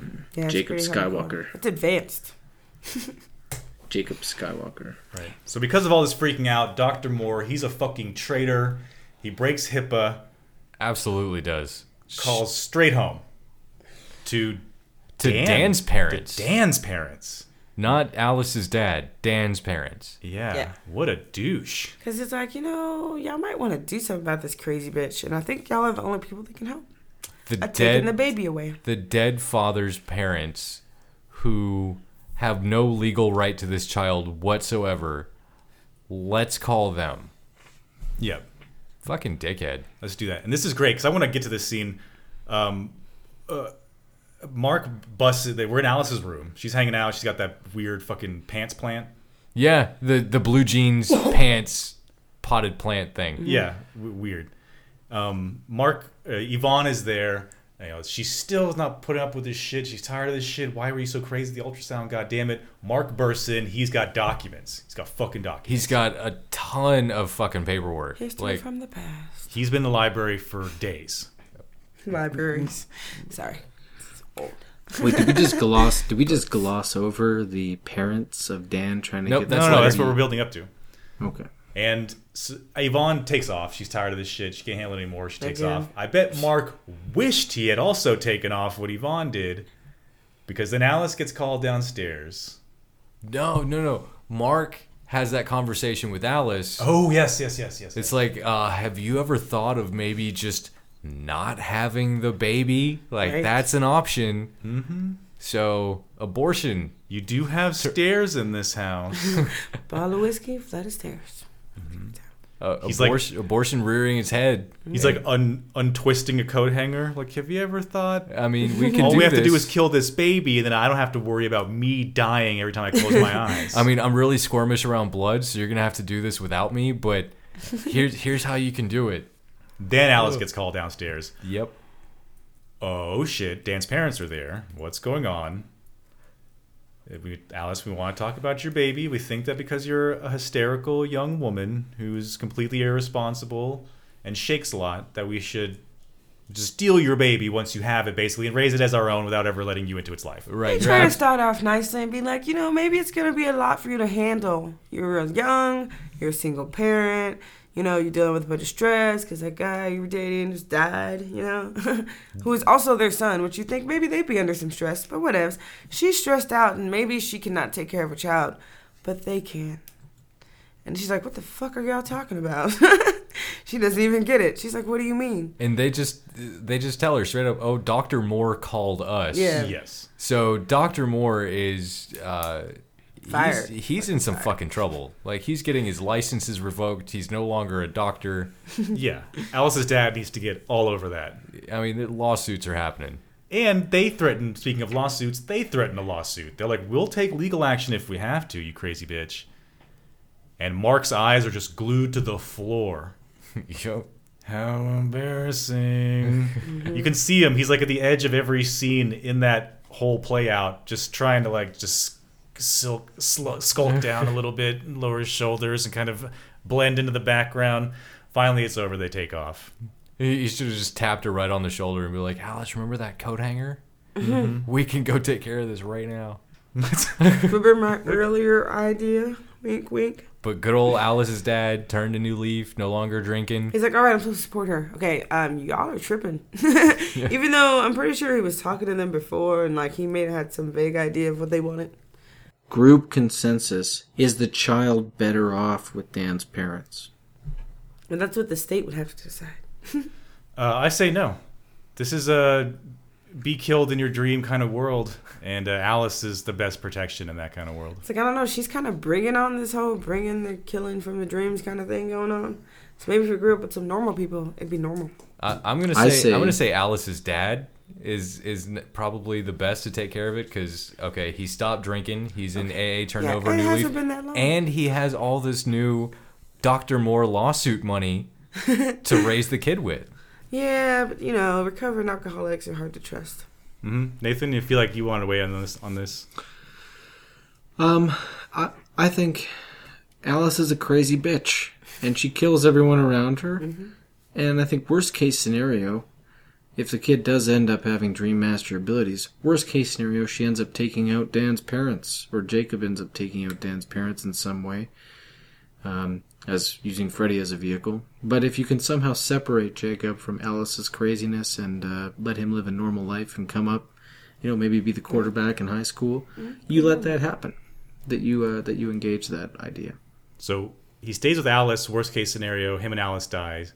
He stays with Dan's parents. Worst case scenario, Dan's parents die, and then they seem kind of douchey. Die. So if they were to die, so what? But I think Alice is a crazy bitch, and not only that, she's not even that interesting of a character to continue on past this movie, even though she doesn't die. So I would say that Dan's parents have some sort of value here for the child. They had a valid point, too, when they're bringing up that she's 17, 18, whatever, just graduated from high school, works at a diner, and her fiance to be your boyfriend or whatever just died. She's got this distress going on, all this craziness going on, and they're like, maybe you're not in the right place to raise a child. But did they ever give the option of like giving it back to her later? No, see, Keep it for like a little while, you know. And she runs around, talking about people dying in their dreams and stuff like that. So. Right, which her dad knows completely to be true and never backs her up on it. No. He Right. And always stays no quiet one on puts that. her in jail when she's found with Mark, who's when he dies. I mean, these movies are stepping backwards. In the first movie, when someone was found in the same room as someone else who died, they had to be, they had to be held accountable for something. They had to be put in jail. Now, they're like, oh, you didn't kill him? Okay, go ahead. Do your thing. We're okay here. Yeah, I noticed that too. Law enforcement has no authority in these movies. Yeah, it is really taking a step back. So we have Alice and Mark talking again, and Mark goes into the history of Amanda. Yes, I found this shit. Yes, that's right. Yes, Mark has found out lots of stuff about Amanda. Apparently, she had the baby at the asylum where she worked. Everything was kind of okay for a woman who has been raped hundreds of times and has a raped child and is raising that child in the asylum that she still works at where she was raped. She was raped? Yeah. Until her son grows up and murders a bunch of children and then gets let off of his trial on a technicality, and then she kills herself, allegedly. But the body was never found, so there's an empty grave with a memorial stone. That covers it, right? That's the story of Amanda. That's the story of Amanda. That's what Mark finds out. And now he's all into like the part about unearthing her or Remains. unbinding her earthly remains. And With his Christian mythology book? With his Christian mythology book that looks just like a Bible. Yes. And that's when Alice finally snaps. She's like, oh yeah, when I was in a dream like days and days ago before all these people died, Amanda told me, she told me what to do. Wait, I had the answer the whole time. Had the answer the whole time, but I had to witness a couple people die first. One of them being Mark the had to father of remind my her. child. So, I'm going to have to head into this hospital in my dream to find out where Amanda's body is hidden. So I'm going to need you, Mark. This is very important. I'm going to need you, Mark, to stay awake and watch me. But better than you did last time. I'm just confused about this whole thing. And I would like to do a shout out to some user reviews because they're all very confused too. Nobody really seems to know where Amanda's role comes from in here and whether she's real or whether Freddy created her just to rebirth himself. And it seems like her coming to the conclusion that Amanda is the answer is it's subject to the existence of Amanda in the dream at all and why she's there to begin with. And what She's the role creator of she has to Freddy. play. She made him. Amanda is stuck in purgatory, which is roughly the same ethereal dimension as dreams and nightmares. I think that the rules here with the whole gatekeepers of this and that and the dream worlds and none of it has had any consistency throughout the series, and it's all a big, just force feeding of whatever. Like, you really have to let go to enjoy these movies, and I just simply can't let go enough to do that. So I just get very confused and kind of write it off as nonsense. Anyway, at the pool, and Yvonne does some diving and then promptly falls asleep in a jacuzzi. She was in there 2 seconds. I like right? a light. She fell asleep underwater. Yes, very dangerous. So that was part of the dream. I think because I asked that when it happened. I was like, how did she go underwater and fall asleep? It's like, no, that's actually part of the dream. She's like sitting there and she falls asleep and then going under the water is part of Yes. the start of the Yes, she dream nods sequence. off above the water and then slips into the water. Oh, fine. Whatever. And I was going to say that when she wakes up, she, pulls herself out from under the water, but you just said she fell asleep and fell into the water, so I guess I can't say that anymore. Whatever. Now, weird when Yvonne is up there diving, the diving board turns into like a big fleshy kind of claw thing. Yeah. And breaks apart, and she's kind of thrown off of the platform into this weird flail. The Phantom of the Opera music kicks in really hard at this part. Mm-hmm. And from the flail into a perfect dive, in the midair, she just kind of collects herself and wonders why she's panicking so hard and goes back into a perfect dive. The water empties out of the pool, except for a couple of puddles. She lands in the pool, travels through water into some weird rusty room that's in the asylum. Yeah, big circle pool in the asylum. Right. Which is where Alice also is, doing a little bit of snoopy detective work, trying to find out where Amanda is. She finds Amanda at the top of a staircase that leads to a wall with a very obviously bricked hole. And it's really weird because Freddy's voice is like just kind of floating in the nothingness. And he's like, rock and roll, bitch. Yeah, and it just turns everything sideways. And he makes Alice like roll along the wall into that room of where the water is. And then Freddy comes and raises out of the water. He does his cool little like spitting water out as he's like raising up because he's a cool motherfucker. That's exactly right. Very elaborate, you know? These death scenes seem to be very, very elaborate. They did. We have a very small body count, so they had to stretch the nightmares very long. But just in terms of like the amount of time that they filmed this in and comparing it to the other films, I don't know. I just like the other ones, they seem to be too contrived, you know? These ones were very thought out, and like it's their deaths aren't just deaths. Their deaths are complete sequences. Yes. Whereas in the other movies, it's very to the point. It's like I was saying before, they took the cockroach death in part 4 and just turned that into like every death in this movie. Deaths are a lot more personalized. Yeah. Mm-hmm. Right. Here's where Freddy all of a sudden has this affinity for calling everyone piggies and piglets, and pulls Yvonne out of the water. She's struggling, screaming, and Alice just goes into super aggressive alpha female mode, stabs Freddy through the mouth, you know, just straight through the mouth into the rusted side of whatever room that they're in. Yeah, I've done this before. She drags Yvonne out of the room into the hallway. Freddy goes to go after them, but then recognizes that they're in like the asylum area that Amanda likes to walk around in. Fuck that. Yeah. And just closes himself off. Yeah, turns into a little bitch again. Runs away. Mm-hmm. He's like, oh, so she hangs out. I gotta get out of here. And so, okay. Yvonne finally fucking gets it. Finally. Oh, you were telling the truth. Yeah. I believe you now. I've seen it. And this is Jonathan's favorite scene in the whole movie. Is what comes up next. Yeah, so Alice reminds Mark to stay awake while I'm off in the dream world trying to find Amanda. Just stay the fuck awake. And Mark, of course, falls fuck asleep again. And in his dream, he's going through the comics that are just right in front of him that I guess he was using to stay awake. He finds this new comic called Nightmares from Hell. Starts flipping through it. He's like, whoa, what the fuck? All this is shit that happened. And, you know, that looks like Dan. And is that a fiery car crash? And, oh, what the fuck? Oh, this is all weird. And just gets sucked in. They do the take on me shit again. Mm-hmm. Turn him into a black and white cartoon character. Suck him into the comic book. And he is the only colorful thing in this world of just black and white. This like black and white paper world. Black and white paper world or whatever. Everything's black and white except for him. Even Freddy is black and white. So Freddy comes in and he's skateboarding. Skateboarding Freddy. Skateboarding Freddy. And his skateboard has blades on it. Yeah, blades on the front that looked a lot like the claws that were coming out of the diving board. Right? So he's skateboarding down this little paper world that's kind of like a paper warehouse type thing. Yeah, it's just a paper version of the warehouse. Yeah. And he's just clawing through, I guess what would be like support beams. Steel support beams or whatever, but just clawing right through them. And right when you think he's about to attack Mark, he disappears. Mm-hmm. He's gone, oh, it's just a freak out. It's a fake out. Right?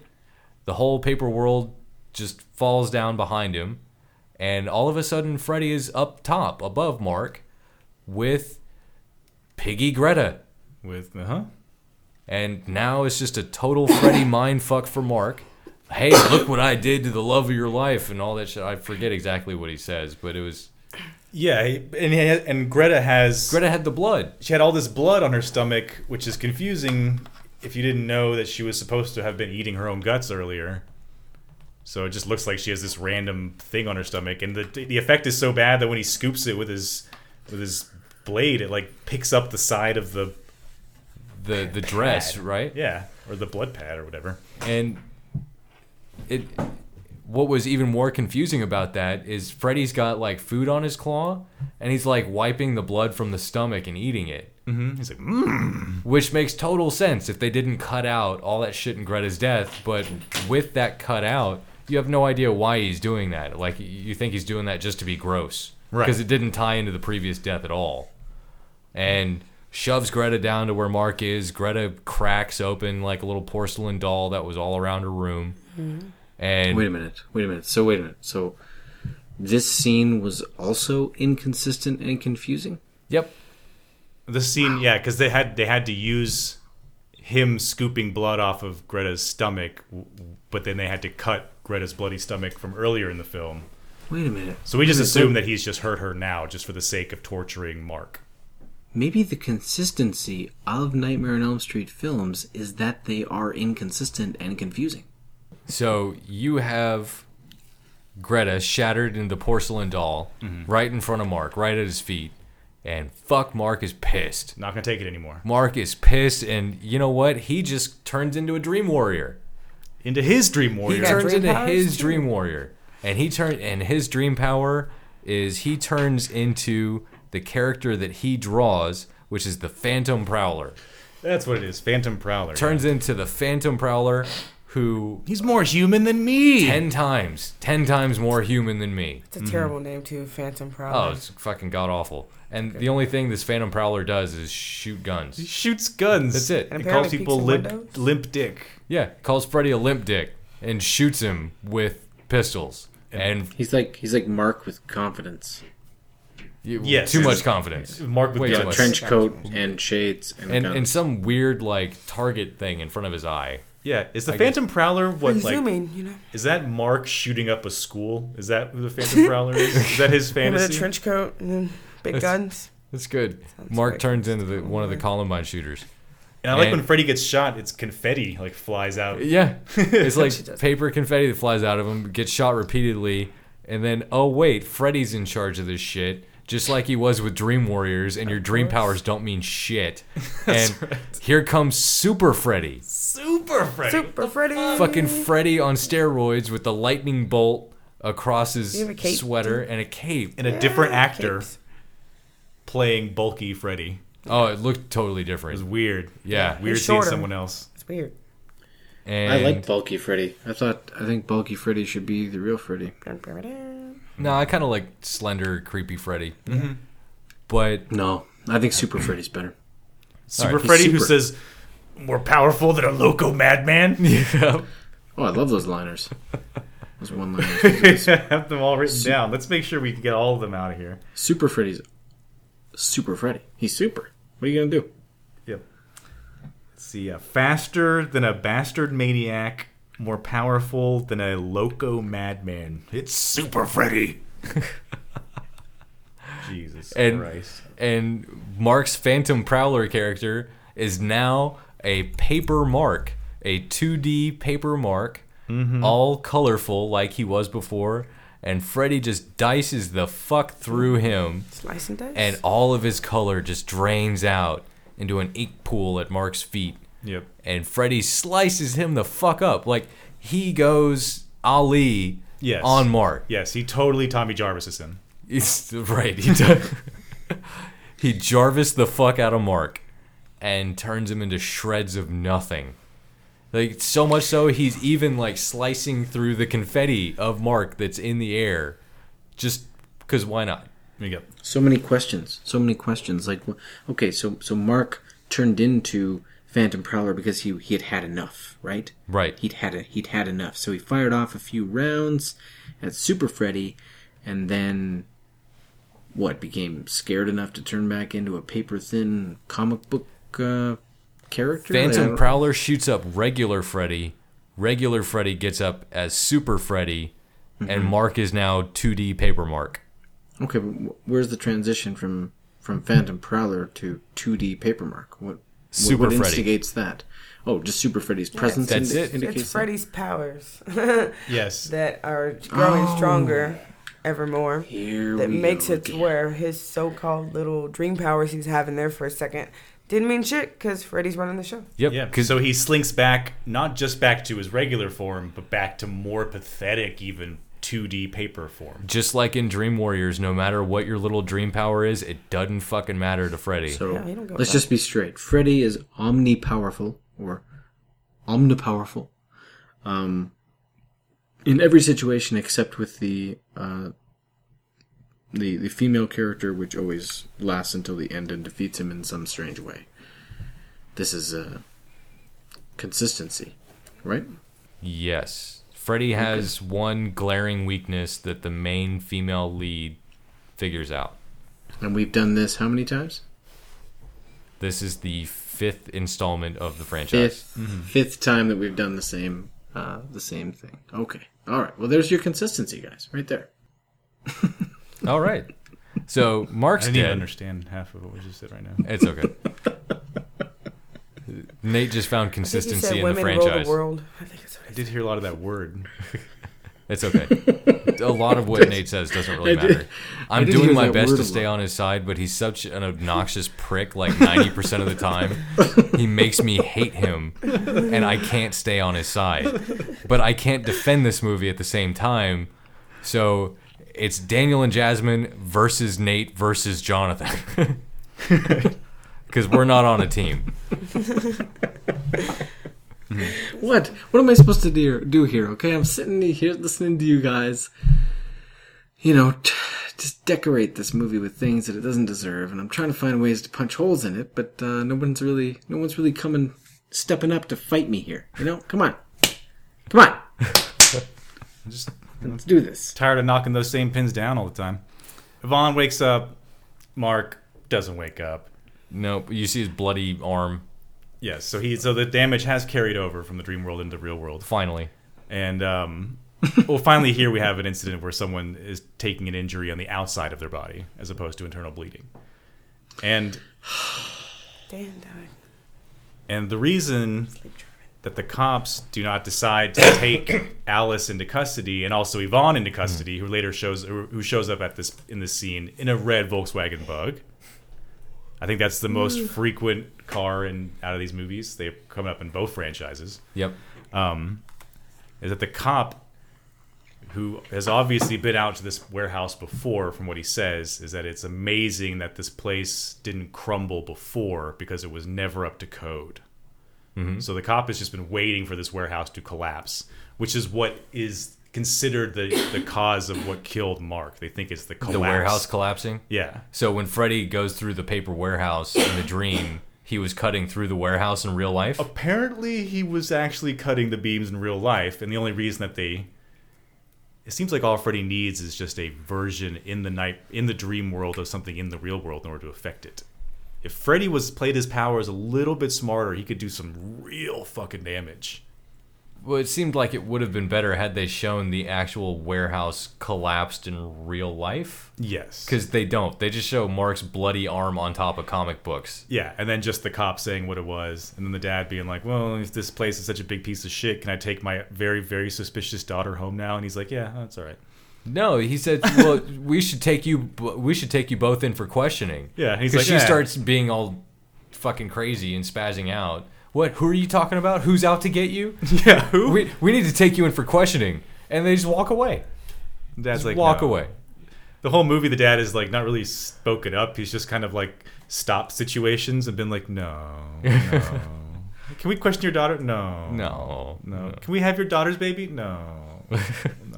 I find myself swimming around with what ifs a lot.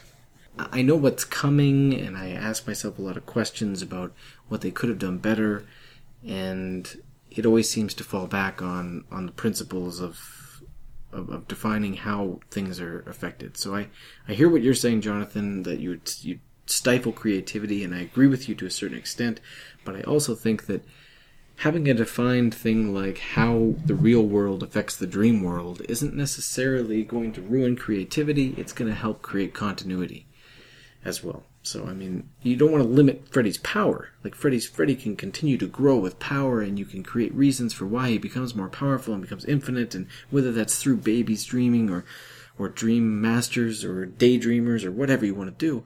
But if you just establish a few ground rules, like how the reality and dream world impact each other and how they dance with each other, if you just create a little bit of a world that doesn't have so many holes in it, it would go a long way. Well, let's set up the end of the movie, all right? Because now we're coming to, okay, Yvonne's all in. Alice is our heroine, and we're following her. Right. And so Yvonne is off in the real world to check out the asylum to where Amanda's remains might be, and Amanda is headed home to come and attack the problem from the dream world. Right, so two-pronged approach, very good strategy.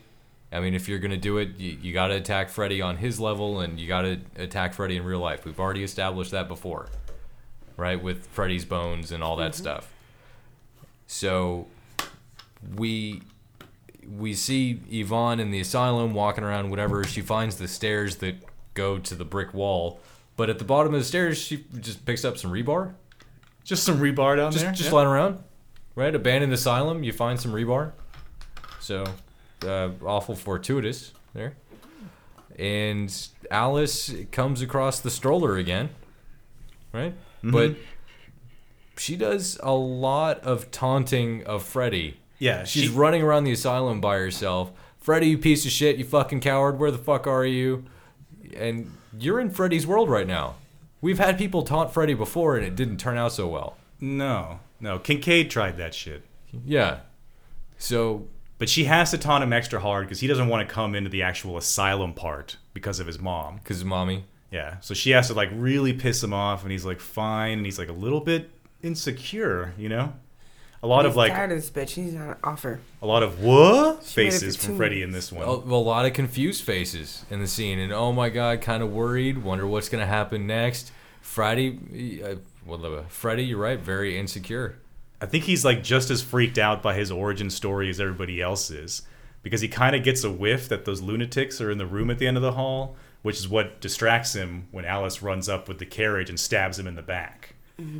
And she rolls him all the way down the hallway, down the stairs. He falls into that room with all the maniacs, and they swarm him, and he's freaked out. And they start dismembering him, pulling his arm off. I was hoping for another rape scene. I was. That's the real dream child, is Freddy gets pregnant from the same lunatics that raped his mother. That would have been way better. And his body's ripped apart like the scene in Natural Born Killers, if you guys are familiar with that, with the prison scene at the end. Mm-hmm. And so after Freddy's ripped apart, and Alice is smug. She's like, haha, I guess that at least, made him or put him back a couple of minutes. But no, he's immediately in the other room manipulating Jacob. In some like huge MC Escher version of the church. Yes. Yeah, like upstairs. Yeah, there's stairs on the walls, the on the upstairs, ceilings. Downstairs, right? Yeah, totally MC Escher. Freddy's all fucked up. His arm is like dangling. It's been snapped off at the elbow. He's got like a hunchback, and his face isn't quite right. Yeah, again, wish they did a much better job with the special effects, because this was kind of sad. Seeing Freddy's arm like tied off with like a piece of yarn or something, and then obviously the bottom half of the arm is like a dead limb. Yes. It's like, ugh. Yeah, but he's trying to convince Jacob to do a bunch of evil shit. All Alice has to do is just yell some mommy crap at him, and he's gone, right? Mm-hmm. He does the equivalent of punching Freddy in the balls and running away.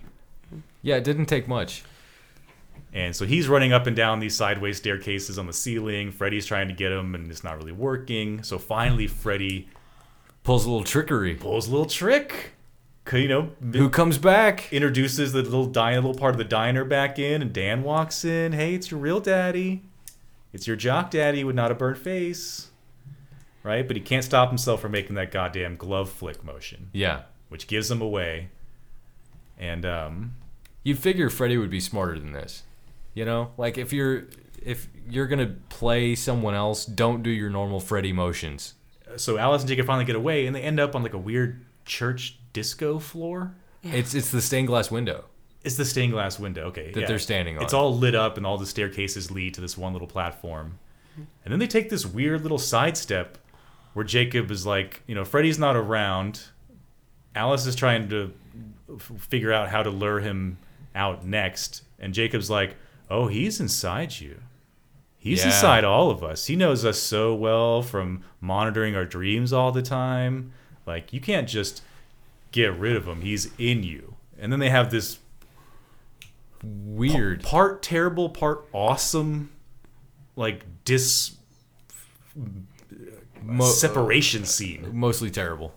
Yeah, but I like when they have that. Their faces are globbed together in the middle with this indistinguishable tongues and teeth, and she's like grabbing at it.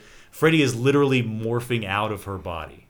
Like, she turns around with cheap burn effects on her face, and then from there, literally, it's like an homage to Part 2, Nathan, where Freddy comes bursting out of Jesse's skin. This is an homage to that. Maybe metaphorically detaching him from his connection to her. You know, like, I'm tired of you just inadvertently using me all the time to kill random groups of teenagers. Maybe I have to, like, pull you out of me.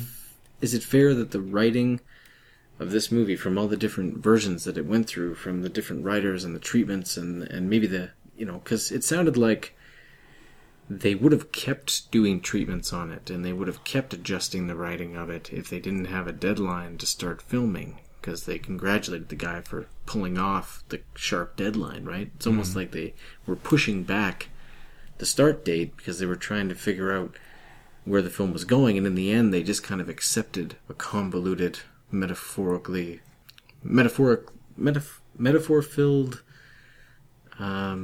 crazy dream ride, right? So yeah, with how much treatment this thing had, we're lucky it's coherent at all. Right? Yeah, can we come at it from that angle, maybe? And give a little sympathy to Nathan's detachment from this installment? But now we're getting to the good stuff, because now that Freddy is finally detached from whatever weird internal metaphorical world they were trying to build upon there. And Yvonne has freed Amanda. Yvonne has freed Amanda. She's burst through the wall. She was just chipping away at it with rebar. Suddenly she's flying through the wall. Yeah, just fell through a whole bunch of bricks. Yeah. And there we go. Those barred windows, apparently ethereal spirits can't pass through there. But they can pass through a hole in the wall. Amanda's freed. Thank you. She kind of terrifies Yvonne close to death, and then is like, oh, thank you. Yeah. Like screeching skeleton in your face. Oh, sorry, thank you. Yeah, sorry, didn't mean it. Yeah. Just used to that. Been a long time, Right. Just trapped. Where are my manners? Then we're back over. Jacob doesn't really know what to do. His mom is grappling. They've got like weird effects where Freddy's legs are coming out of the back of Alice's legs. Yeah. And Amanda Kruger pops up at the top of one of the staircases. Jacob, you've got a pretty fucked up intense power. Alice will not triumph. Yeah, maybe you want to use it right now. And he's like, all right, let me manipulate Freddy a little bit. So he does the whole burn face trick. Right? Jacob turns around. He's got a little burn face on. He's like, hey, Freddy. Yeah, he does like some stupid little Freddy voice. He does a little Freddy voice. He does a little baby Freddy voice. He's like, hey, Freddy, I'm tired of this bitch. I want to do fun stuff with you. What the fuck is Jacob's power, by the way? Being Jacob. Being a talking fetus. And just having a No. face? This is like The Incredibles, all right? Where nobody knows what Jack's power is until the end, and they realize that he's got every fucking power. Yeah. He's like all powerful. Right. He's the Dream Master. Mm-hmm.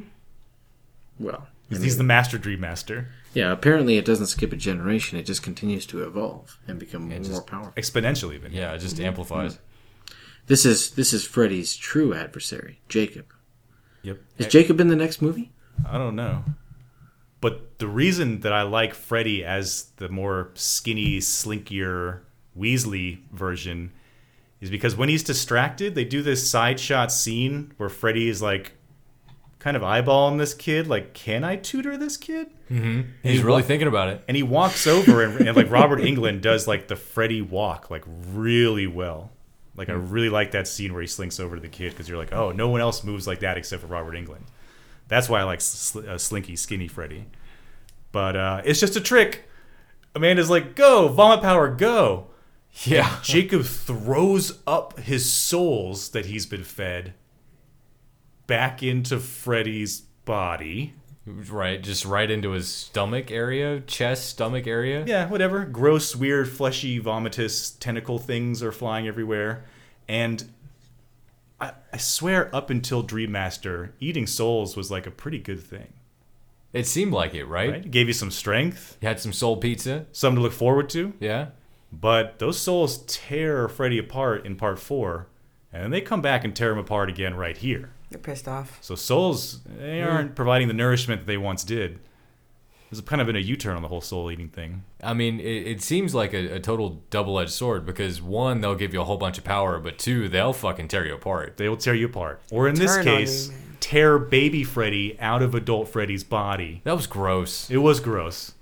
Just slimy little fetus-like thing just onto the ground. And what was gross, too, is the soul of Greta. Oh, it was just cheeks. it was like the plasticky, waxy cheek face that you guys were talking about. Mm-hmm. Just stretching at the end of that tentacle. But what I thought was a nice little detail was the soul of Max was the Prowler.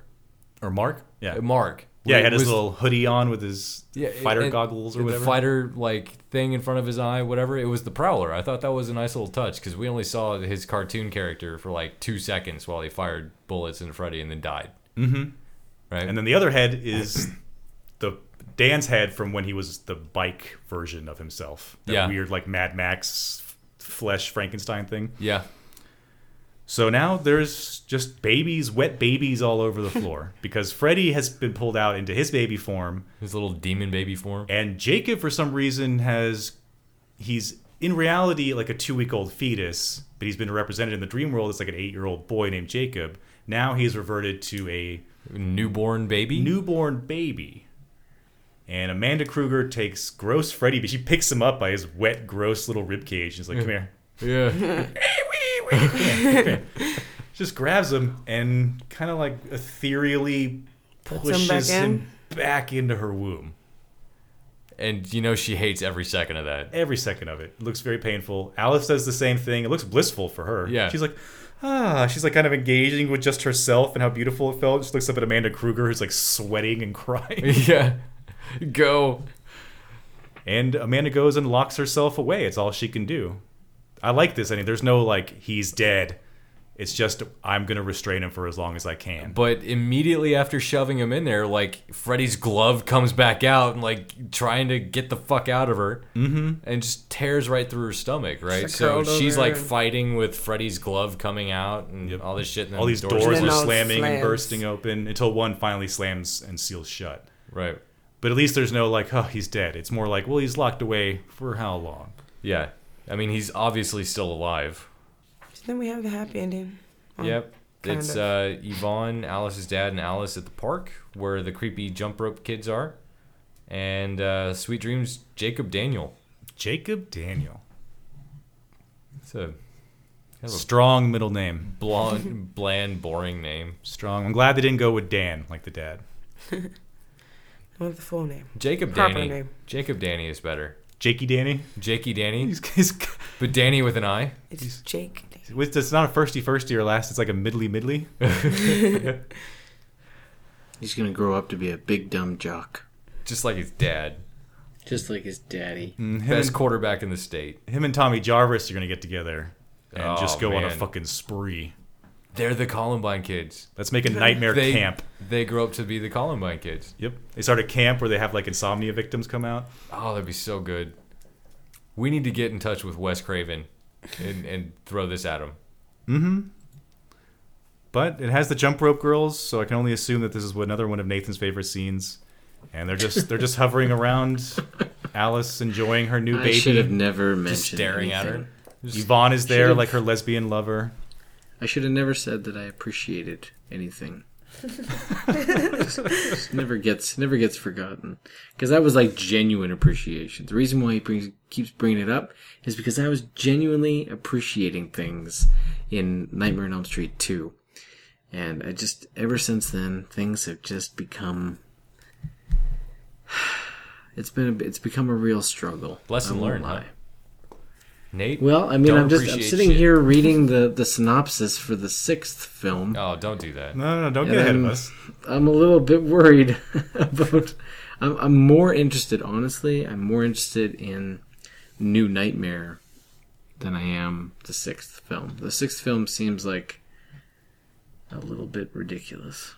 Well, the sixth film was made because they noticed that people were tired of the series after this one did not do so well. I mean, it was financially successful, not critically so. And they were like, I guess it's time. We need one more to really kill him off. Let's do this. And that's pretty much what they did. Yeah. Billy hates his stepfather and his new home, This house has been empty since the Freddy Krueger thing. but he really likes the new neighbor. No one to take care of you. And when their wild party gets out of control, so does Daddy. Now he's the new head of the family. The honeymoon is over. On the next Nightmare on Elm Street, Freddy's Nightmares. So let's do this stack. How did this stack? It's short. This is really short. Yeah, there's no sex. There's no sex, no nudity. I don't know. No nudity. Blurry. Was it triumphant? No. Yes. No. How was Daniel? this triumphant at all? Let's give Daniel the floor here. I want to hear why this movie is triumphant, please. Yeah. As a standalone, this movie has so much necessary understanding of the rules of the dream world that have come before, so I'm willing to not say it's triumphant as a standalone. Within the franchise, absolutely. This is the lowest grossing movie of the franchise. How is that a triumph? Because you people said so yourself, they had to change things up after this because they realized that people were waning interest, and this movie was an indicator of that. Yes, So people how is that a obviously only triumph? have enough attention span for something like Friday the 13th. We don't really need to know much. Guy in a mask, stab, stab, stab, we can all go home. This one you have to kind of be interested in dreams in the first place, follow the long tangential lines of what rules make up existing within this world. People, are just aren't intelligent enough to keep up with a franchise of this caliber. Wow. That is an interesting point, because if you go into this movie not seeing the previous, say, 2 movies, you'd have no fucking clue what the hell's going on. No. Not a clue whatsoever. And demon babies and nuns and oh god. Yeah. The only thing I liked about this movie was the Freddy origin story. Like that was really the only thing. And Freddy's vindictive, twisted way of showing Alice like all of her friends dying. But I mean, that was it. Like, there was no real reason that Alice needed to have a baby at all. There was no real reason for Jacob at all.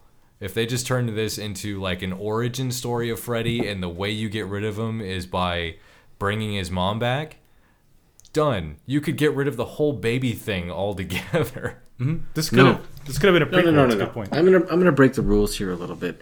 This movie was not a triumph as a standalone. It was not a triumph for the franchise, but it did contain a triumph within itself.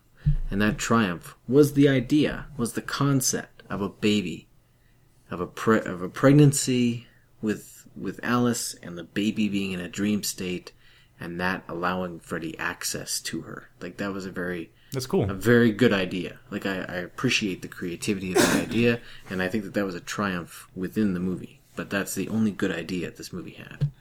It failed everywhere else. Jasmine? I liked it. I think it's a triumph. I think that there was more Freddy. Although maybe the public didn't agree with that.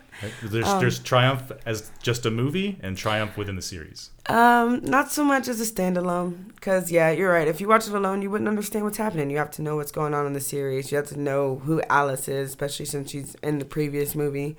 And you have to know what's going on before you can go into it. So, like, if you watched it by itself, you'd be completely confused and not know what's going on. However, as part of the series, it makes a lot of sense because it shows a lot of the advancement of Freddy's powers and how he gets stronger every time and things change and develop, which leads to the next movie where something different's going to happen because you're like, how is your powers going to develop next time? And that's what makes part of seeing the next one so exciting. What's he going to do this time? How does he adapt? What new powers do we discover? Okay, I could relent on the fact that maybe Freddy did, flex his muscles in this movie a little bit and seemed to be having a lot of fun with everything that happened, and seemed to be in control for the majority of the movie. So, I say, what was wrong with America in 1989? If they didn't like this movie, what's wrong with it?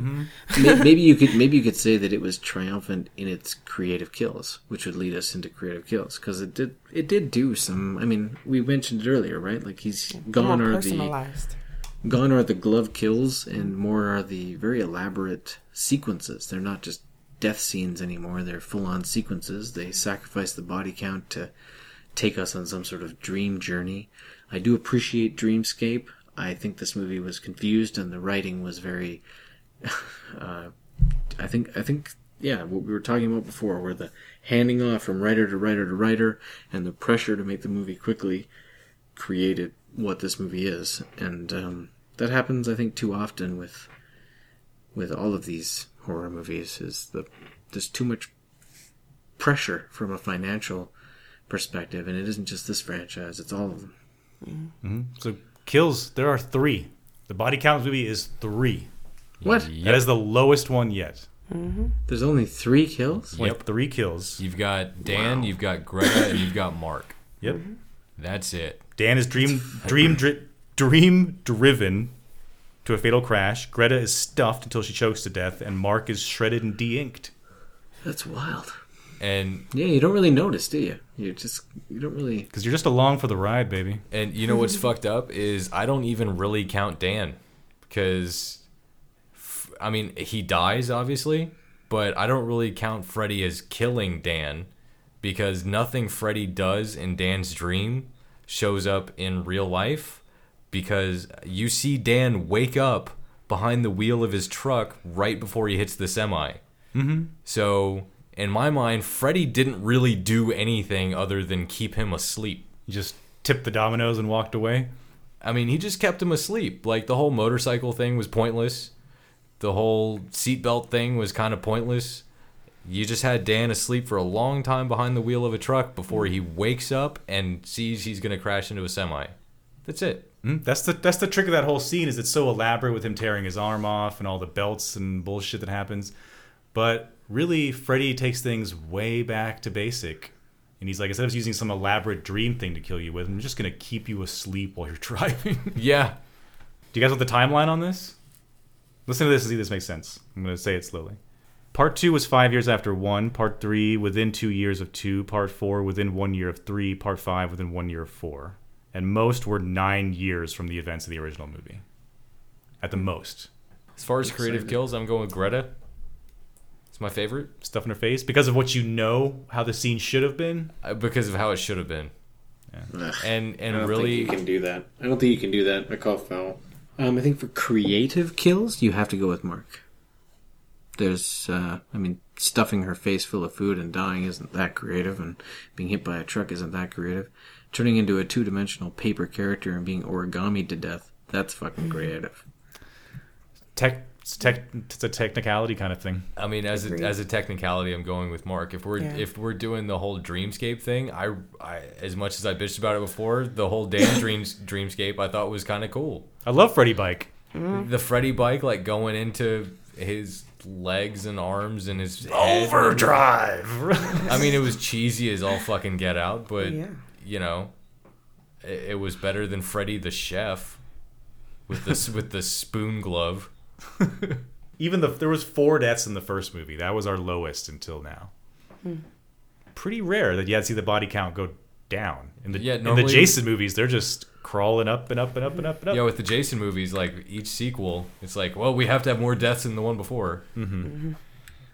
Well, that's kind of what that movie's about. Like, this is where the Nightmare on Elm Street series and the Friday the 13th series differ so greatly, is that Friday the 13th is a very specific goal. Sex and death. Sex and death. And Friday the 13th, Nightmare on Elm Street gets kind of caught up in its own... It's a little more pretentious. Yeah, well, the whole thing that I was bitching about this whole time is just, how it's so inconsistent and convoluted with the whole Dreamscape thing. That's its issue, but it's also simultaneously... what makes it what it is. To dream the impossible dream, to fight the unbeatable foe, to bear with unbearable sorrow, to run where the brave dare not go. Okay, so I'm ready to talk about a meaningless bullshit movie for another couple of hours. Okay, let's go. Keep Nate busy for a second. I'm gonna go check on what's going on downstairs. All right, Dathan, are you joining my side? I very well could be. This is getting brutal. This is getting really brutal. Yeah, no, it's getting harder and harder. This is what I was betting on. I mean, this is what I needed. Like, as I'm going through this, like, we're watching with subtitles, and I'm not even really caring about people's names anymore because it doesn't matter. Yeah, see, it stops to be a thing.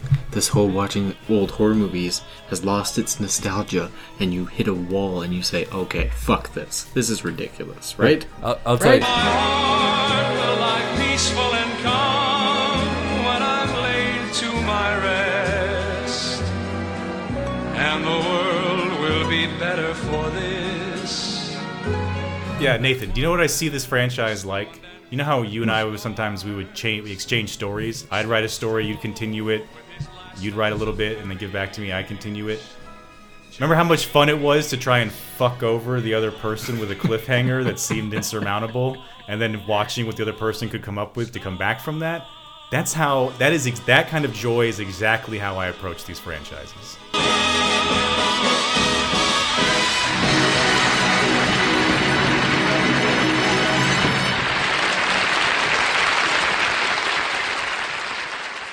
You're weird and fucked up. Here, you sit in this pit with the rest of these weird and fucked up guys.